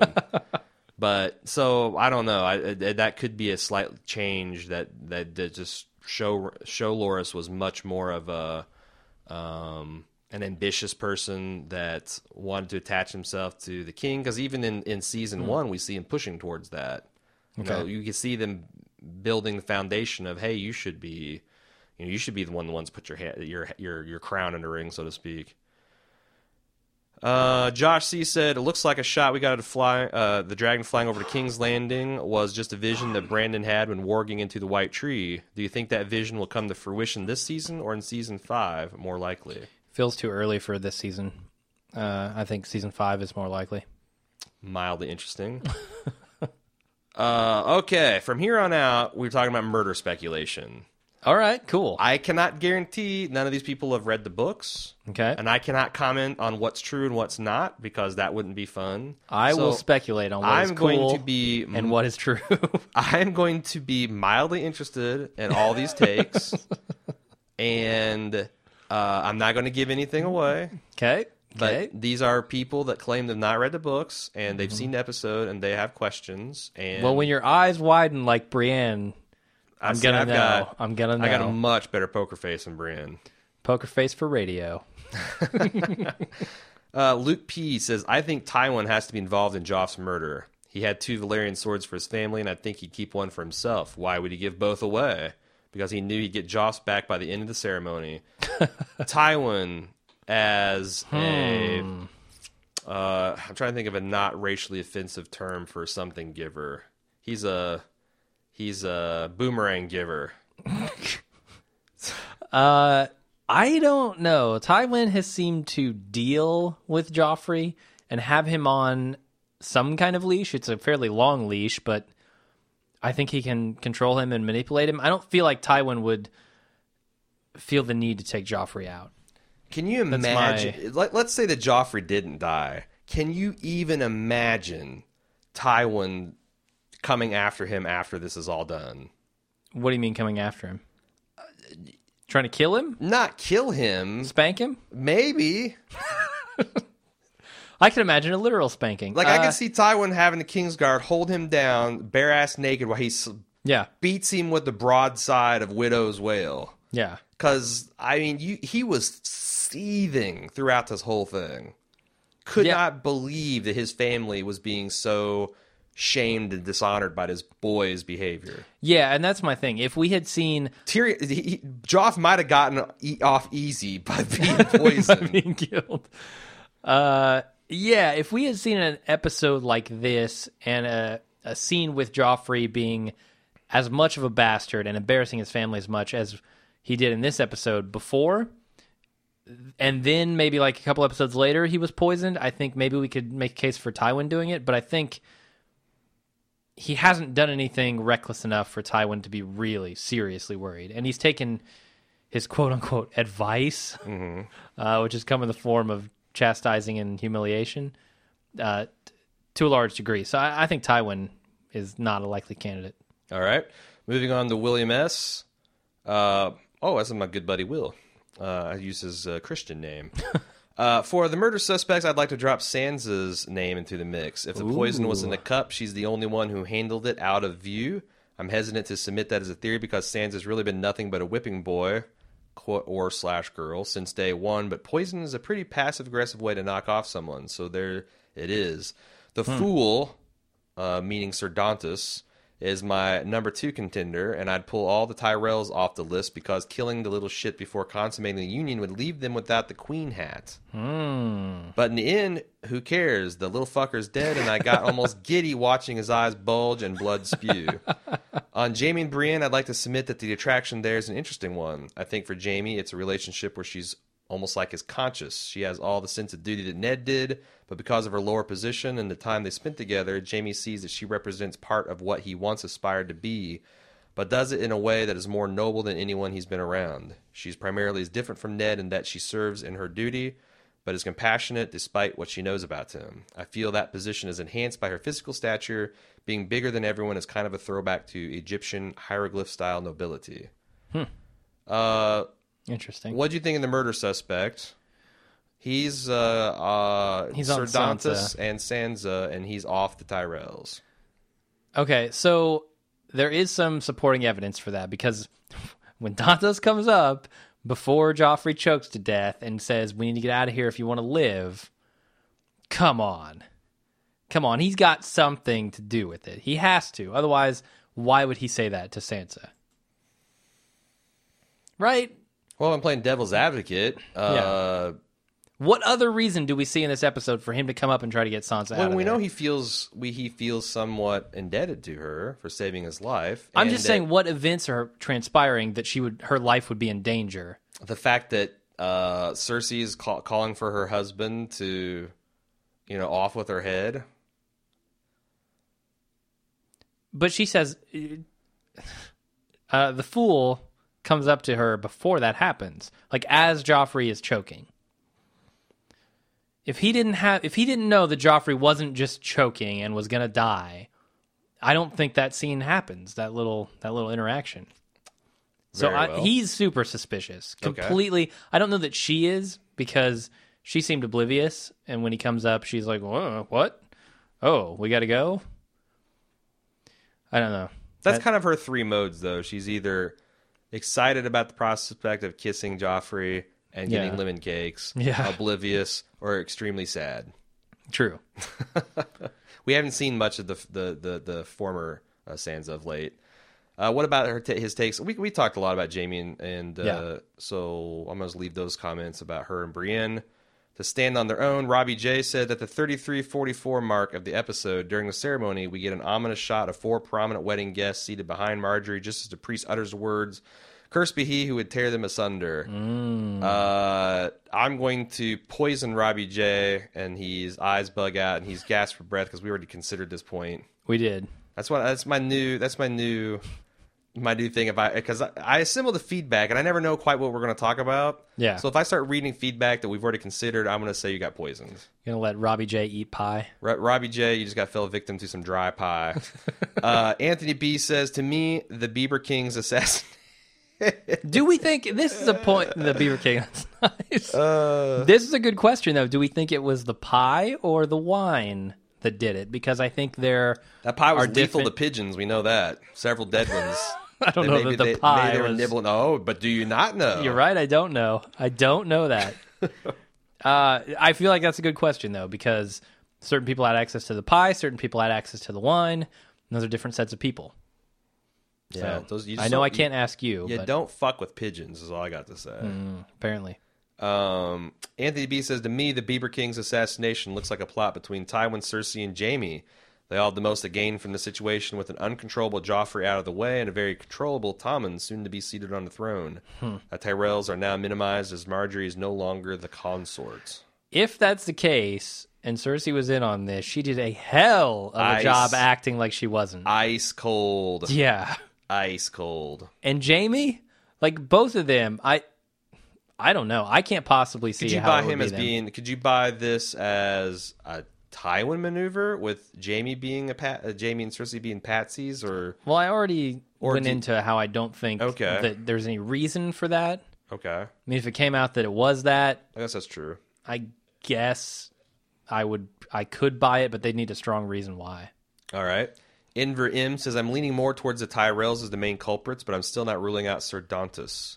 or any combination of Yeah. Olenna, Marjorie, Dantas, and Andor all three. The reason I say so is, after Joffrey orders Tyrion to kneel, Marjorie breaks the tension by pointing to the pigeon pie, and Joffrey hands her his cup. She then places it on the table right next to Lady Olenna. It's very subtle and quick, but the two exchange a look. When Joffrey is choking, Lady Olenna is the first one to yell out, "Help the poor boy!" I have no idea what motivation the Tyrells would have to eliminate Joffrey since they hadn't consummated their marriage yet, and you would think they would have nothing to gain and everything to lose. What happens to Marjorie? Does she have any power whatsoever? Who succeeds Joffrey? Cersei would have total control over him as opposed to Joffrey. Huh. Yeah, so I would say that they are likely candidates, but they haven't consummated that marriage yet. That's a weird play. It seemed to be a high risk play. Like, Especially I don't know since what's to gain from it. Yeah, I mean, if you're going to poison, why do it there? Why not wait a couple can of do it a days week, until he has a yeah. feast and then kill him? Yeah. I don't know. I mean, I certainly think that Marjorie knows Joffrey really well and realizes what a bastard he is. And I use bastard not in the sense of the word that they use. Although he is that as well. He is that. I mean, maybe Marjorie realizes that this guy is no good for the kingdom, but it raises the question, why do it there? Why do it at that time? That seems crazy to me. I really want to know, like, it seems like whoever did this used Donatos as their messenger at least, and is loyal to Sansa, and that sheds light, or at least that puts into the spotlight Olenna, because she's really the only one who's been a friend to Sansa this entire time and has cared about Sansa. And so if Olenna knew this was going down because she did it, then she could tell Donatos to get Sansa out of there before the shit goes down. All right. Who else would want Sansa out of there? Dantas, I guess himself would want her out of there. Maybe it's just him. All right, Matthew P. is repping your dry pie theory. It seems that everyone is leaping to the conclusion that it is the wine that killed Joffrey, but I'd actually wager it was the giant pie. If you think about it, unless Tyrion somehow poisoned the new glass of wine, or the fresh glass was poisoned off-screen when Joffrey briefly let it leave his sight, the entire pitcher would have to have been poisoned, which would have killed others as well. But Joffrey was the only person to eat any of the cake/pie. He died before others even got a taste. Also, after his first bite, he had a distinct look of suspicion on his face that he holds for almost 3 full seconds while chewing. He then takes a few subtle, deep, gasping breaths and yells for Tyrion to bring his wine, complaining that the pie is dry. Afterwards stating, good, needs washing down. I'm not the best at metaphors, but the dead doves inside the pie after it was sliced open could also symbolize the lethality of the pie. Yeah. That's a good theory. I think the pie is the culprit here. The deadly DDP. It's the deadly dry pie. The deadly DDP. The other question is, I guess, is there a kind of ceremony to this whole ceremony? Is there a ritual that goes on where Joffrey eats the pie first? Because if that's the case, then you can make a really strong argument for it that they knew he would eat the pie first, versus like Marjorie, who could potentially have eaten the pie first. That's She a had good it in her question. hand, she cut it, or I don't have anything but Western, our present Western marriage customs to go on. Which same here. So Okay, I think the dry pie theory is a good one. I like it. Tony T said, just before Joff makes Tyrion his cupbearer, Lady Tyrell approached Sansa at the wedding party's table. She touches Sansa's hair while talking about Robb. She then touches the necklace that Sansa's wearing. At the 32:55 mark of the show, by the HBO Go counter, you can clearly see the necklace is out of place and now missing one of the pendants near Sansa's collarbone. So did Lady Tyrell pickpocket Sansa, or was this an oversight by the costume people on set? What the hell fell out of the pie after Joff hit it? When the servants picked up the massive pie, there was a wedge missing and something fell out. It looked like a bird head. Yeah, probably We know there's a lot of was. dead birds in there. Yeah. If there's a little smash cut to the inside of the pie where they either nibbled on the dry pie and got poisoned, or the widow's wail Either or. added a few more pigeon widows to its list of whalees. Yeah, I think a pigeon head falling out is appropriate. What was the first half of that again? fact that when Lady Olenna approaches Sansa to commiserate with her, with her necklace, she fusses kind of over her, and they're saying that when they show a close up of the necklace, there's a pendant missing. I don't know if there's a pendant missing. I'm sure people have looked at this a lot closer than I have. I rewound that scene many, many times to see if I could tell if there's supposed to be a symmetrical pendant on the other side. Mm-hmm. Her hair is covering it. I can't tell. I guess if I went back to previous episodes, I would be able to tell, but I didn't have time, and I didn't have the inclination either to do that. So. Alrighty. James H. said, I work in post-production. But to what end? To what end, my question is. This is the question. Pickpocket, not even pickpocket, pick-neck this girl, ripping a pendant off of that necklace without her noticing while fondling her hair seems very difficult, even for someone with sleight of hand skills. And to what end? Why? Why take a pendant? That says nothing about the poisoning of the king. It says nothing about getting her out of there. What do you mean? I'm under the assumption that Olenna told. Well, I think the implication is that the Dantos to get her out gem was either the poison itself or a vial containing it. That this is something they worked out in advance. Yeah, it's not that she just stole that a Dantos gem. Gave her the necklace with a gem full of poison. She goes up, she pulls the poison off, and she dumps it into a cup. I think that's what they're saying. Or into the pie. Or the dry pie. Oh man, that's something. That's really something. I don't know. That seems really far-fetched. All right. Shall we move on to the next one, the final? Sure. James H. says, I work in post-production, and I do a lot of sound design for television. I noticed there's a very subtle clink as Lady Olenna walks back to her seat in front of Joffrey. It's a wide shot where Lady Olenna moves from left to right as is briefly blocked by a juggler. If you listen to the soundscape of the scene, it's oddly quiet and normal. There's some low crowd noises and sounds of flaming juggling. God, damn that flaming juggling. Just get the fuck out of my face with that flaming juggling. Let's throw gold at him. But then you hear a short glassy clink. That's what it was. Sir Aaron was there, and that clink was the gold coin hitting them in the skull. It might have been Jamie knocking over a glass with his hand. There's at least 3 clinks per minute at this party. He was just, oh, excuse me, sorry, it's just one. There's some low crowd noises and sounds of flaming juggling, but then you hear a short, glassy clink break the mood. You can also make the argument that it was just a toast somewhere off camera or in the crowd, but to me, it seems way too deliberate in an effect choice over way too important a moment to not be the Queen of Thorns dropping a stone in a goblet. Huh. People are really harping on this Westerosi CSI, baby. Sure. Enhance. Yeah. It's got me a little worried that some of these people might know a little too much. I don't know.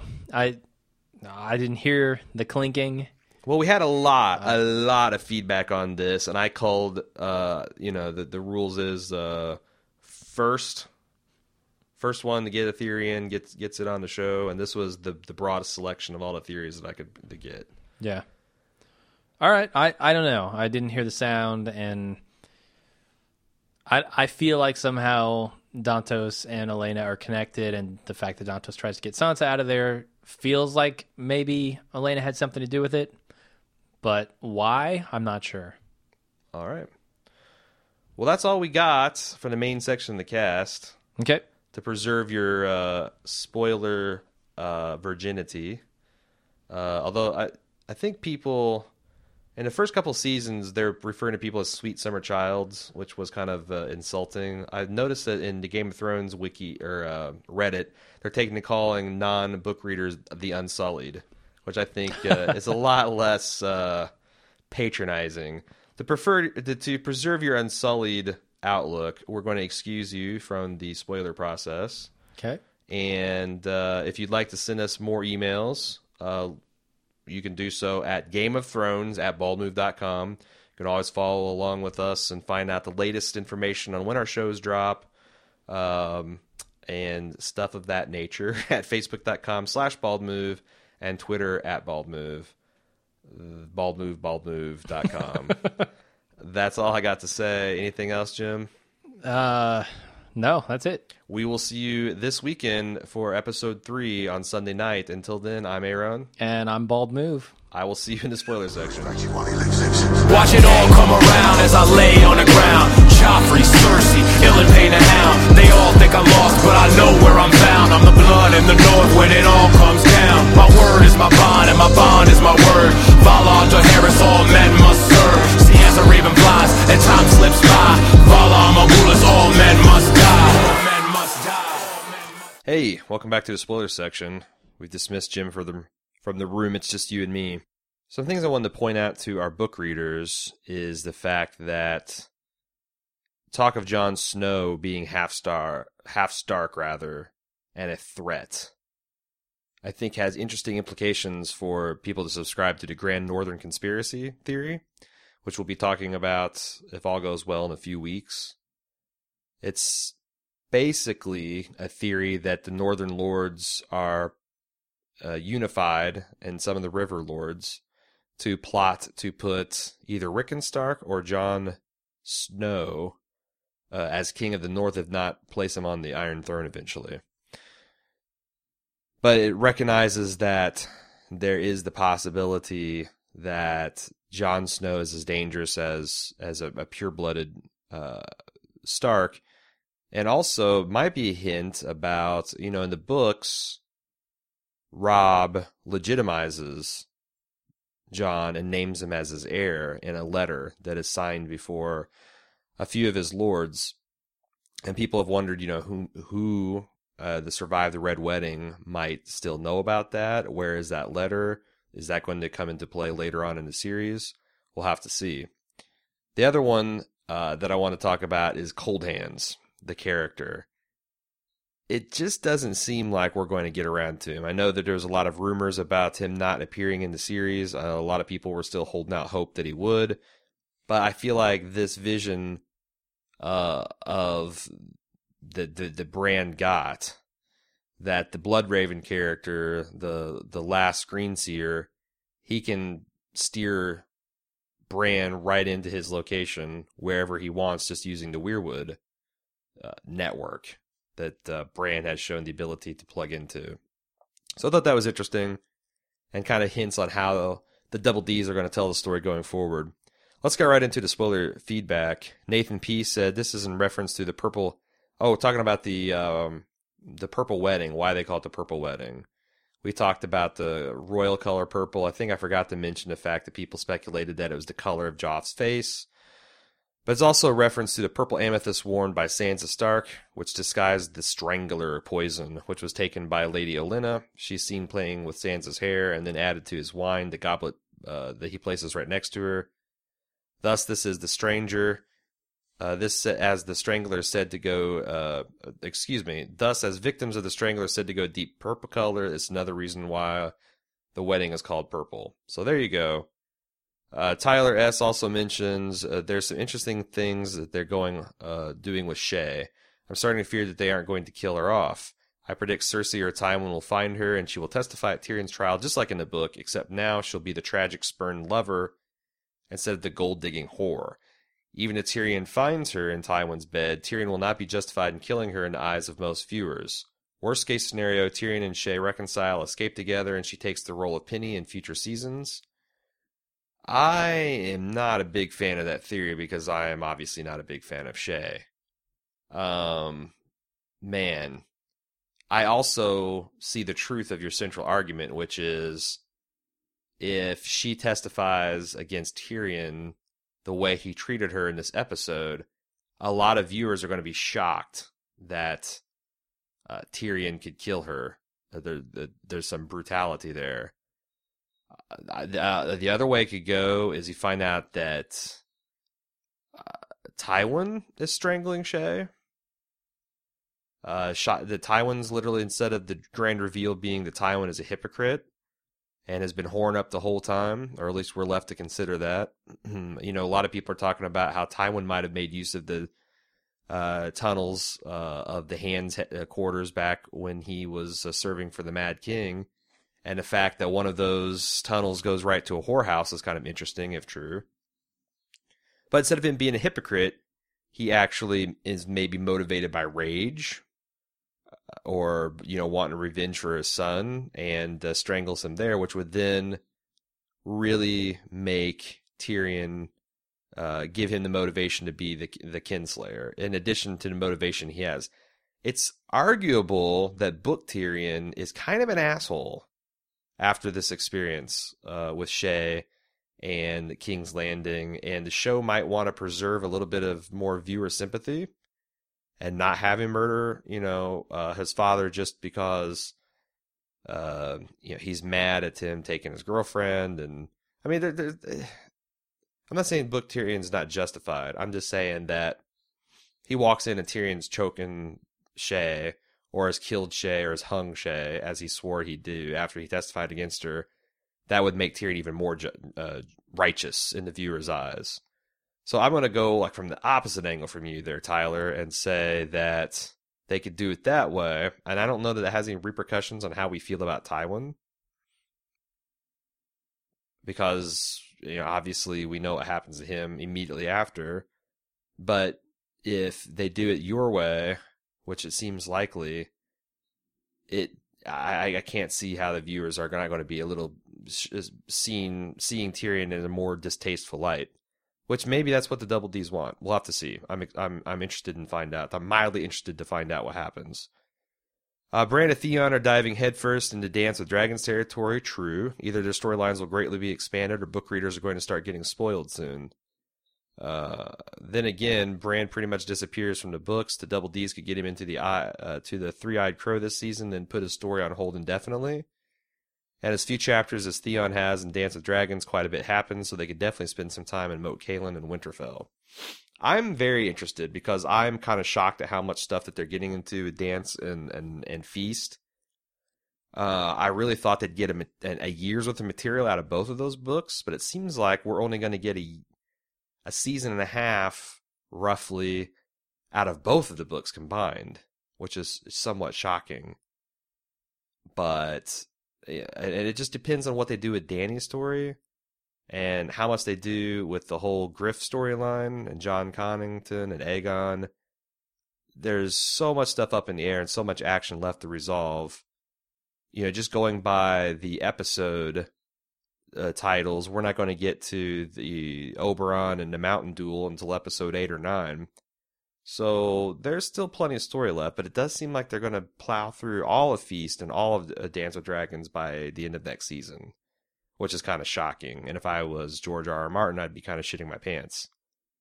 Peter from Ireland says, after watching Olenna at the wedding stealing one of the jewels from Sansa's necklace, I couldn't help but think we're going to need a spin-off show about Olenna and Huel from Breaking Bad as they roam Westeros as master pickpockets. Indeed. And me and Jim had a kind of a spirited debate, especially since I couldn't really tell him everything about whether to treat those as spoilers or not, the evidence from the show. And his argument is they're not really spoilers unless it's a book reader telling you, yeah, that's the right theory. And I tried to do a good job presenting 4 or 5 theories in the same, kind of the same time, and not, trying to play devil's advocate there a couple places pretty hard, and not lend the weight to any one or the other. Because it's all there on the screen. It's not something that's based on the future. We're just talking about stuff that's happened on screen. So I know that there's probably still some people that would consider that mild spoilers, which is why we eventually ended up just putting them at the end of the feedback section and warning people what we're going to talk about, and hopefully they'll be happy with it. Anyway, moving on to the tinfoil theory of the week, and I'm excited about this one. It's probably going to be a little shorter than the other ones, but I think it is a very exciting theory. It was a lot harder for me to compile, and in fact, I'm hoping it doesn't come across as a jumbled mess, because it's not so much a logical, this and then this and then this, so this. It's more like, here's a bunch of things, nebulous things, circumstantial things that point to one conclusion. And then I'm going to have to talk about, the contra evidence as well. But let me lay it on you. Tyrion Lannister is secretly a Targaryen bastard born of the illicit union between the Mad King Aerys and Joanna Lannister, who's Tywin's wife. So, what's the evidence here? First and foremost, according to Sir Barristan Selmy, King Aerys II lusted after Joanna Lannister. That's something that caused friction between the king and his hand. We know that they had a falling out of sorts, and eventually Tywin came and sacked King's Landing and murdered his whole family.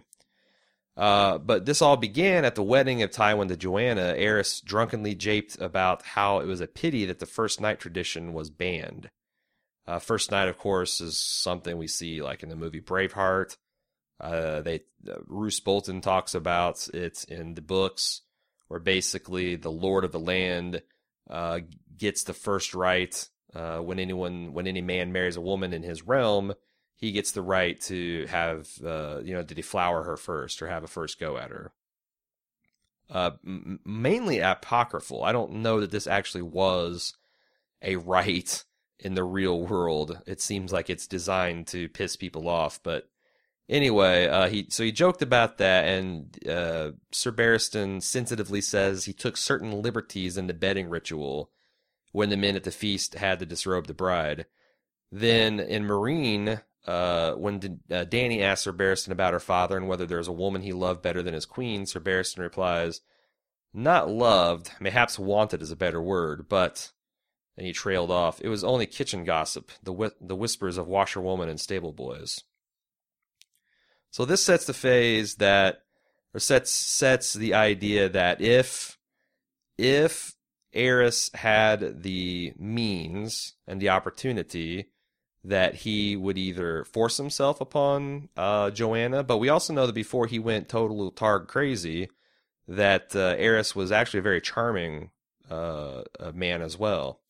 So some people speculate that this might have been a willing union, because Tywin is completely whipped by Joanna, and she had a lot of power over him. It could be that she also put the horns on him as well. She cuckolded him. So, some other evidence. In the Game of Thrones novelization, one of the chapters of Jon Snow, from his POV, he describes Tyrion thusly. He said he has one green eye and one black eye that peered out from under a lank fall of hair, so blonde it seemed white. A couple things here. Blonde hair, we know, is a consistent Lannister trait, as well as the green eyes. But platinum blonde hair, this white gold hair, really only seems to be within the Targaryen genetics. And it seems unlikely that the cousins Tywin and Joanna would both somehow be carriers of this Targaryen gene. As far as his eyes, you could see, one being green, one being black. Targaryens have violet eyes, purple eyes.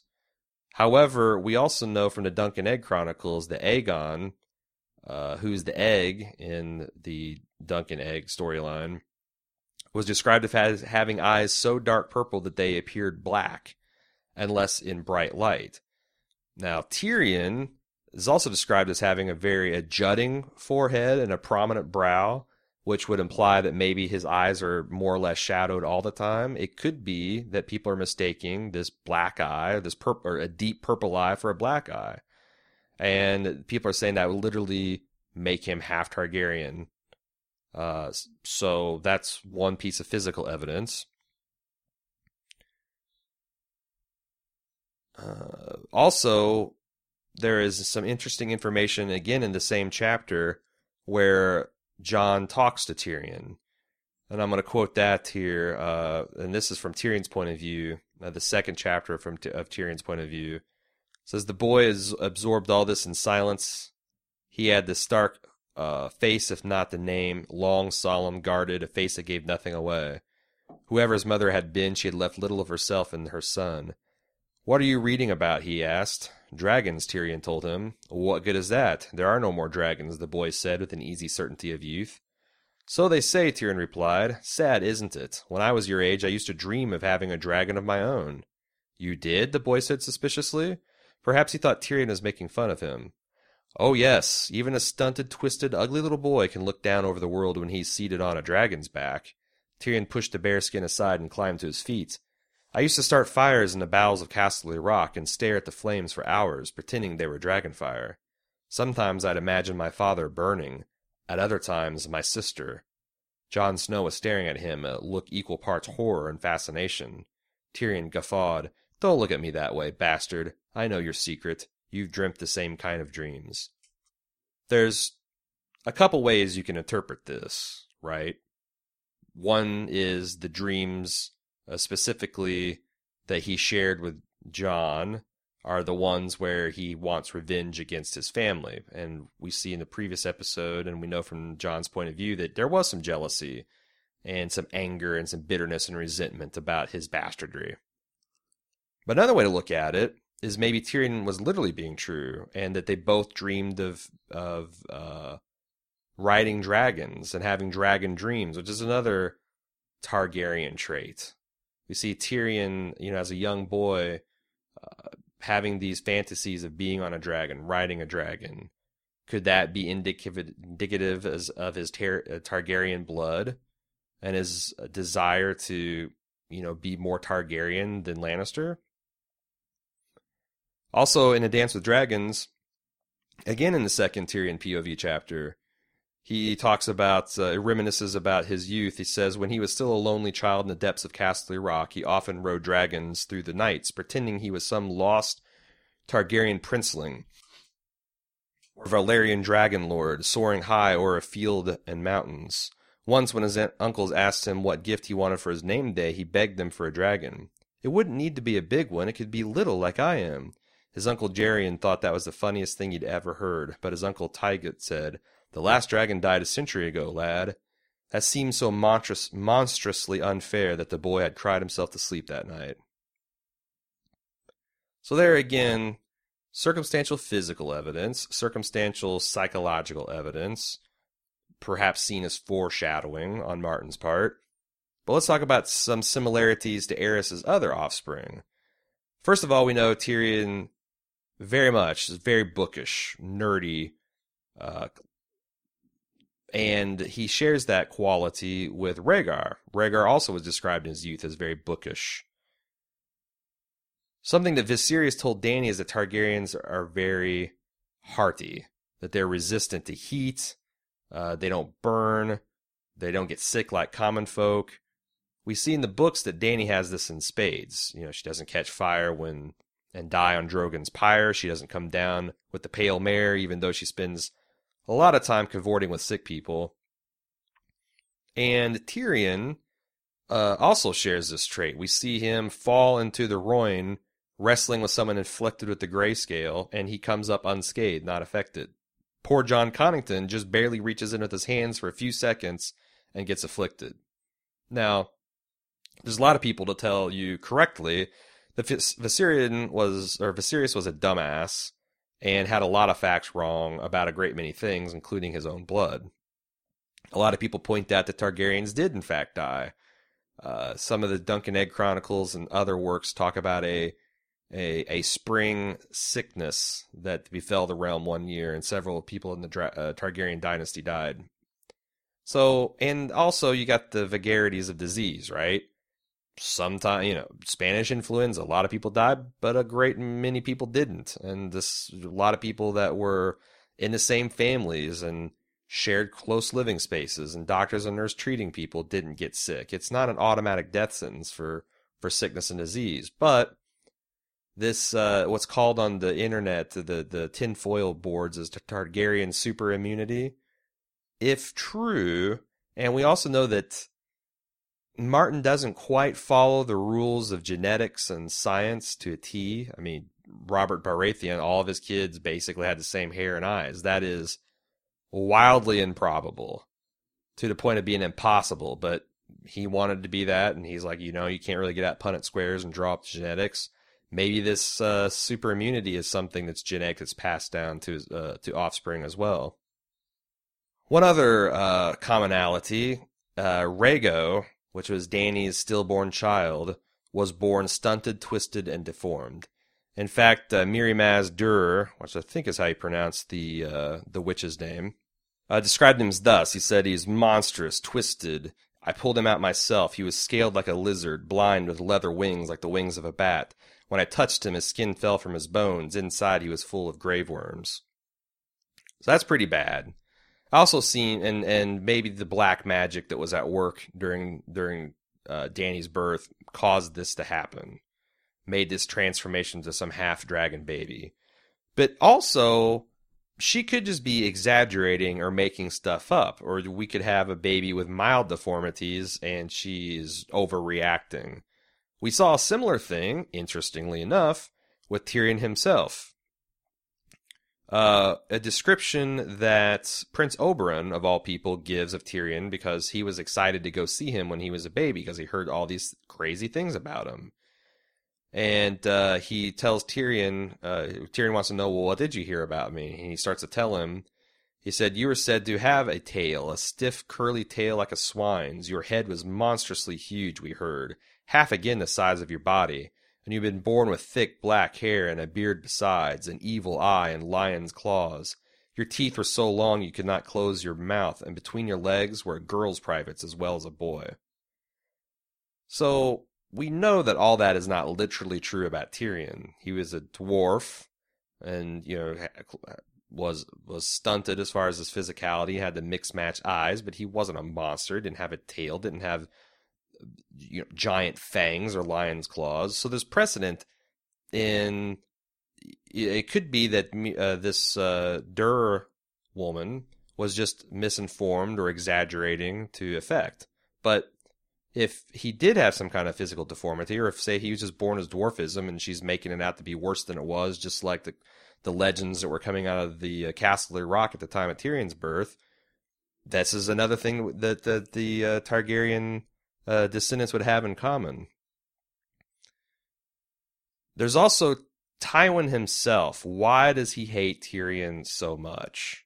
And this is, goes back from the fact that, he said he murdered his wife, but, why is there so much hostility there? And we see in the show, he says, I cannot prove that you are not mine.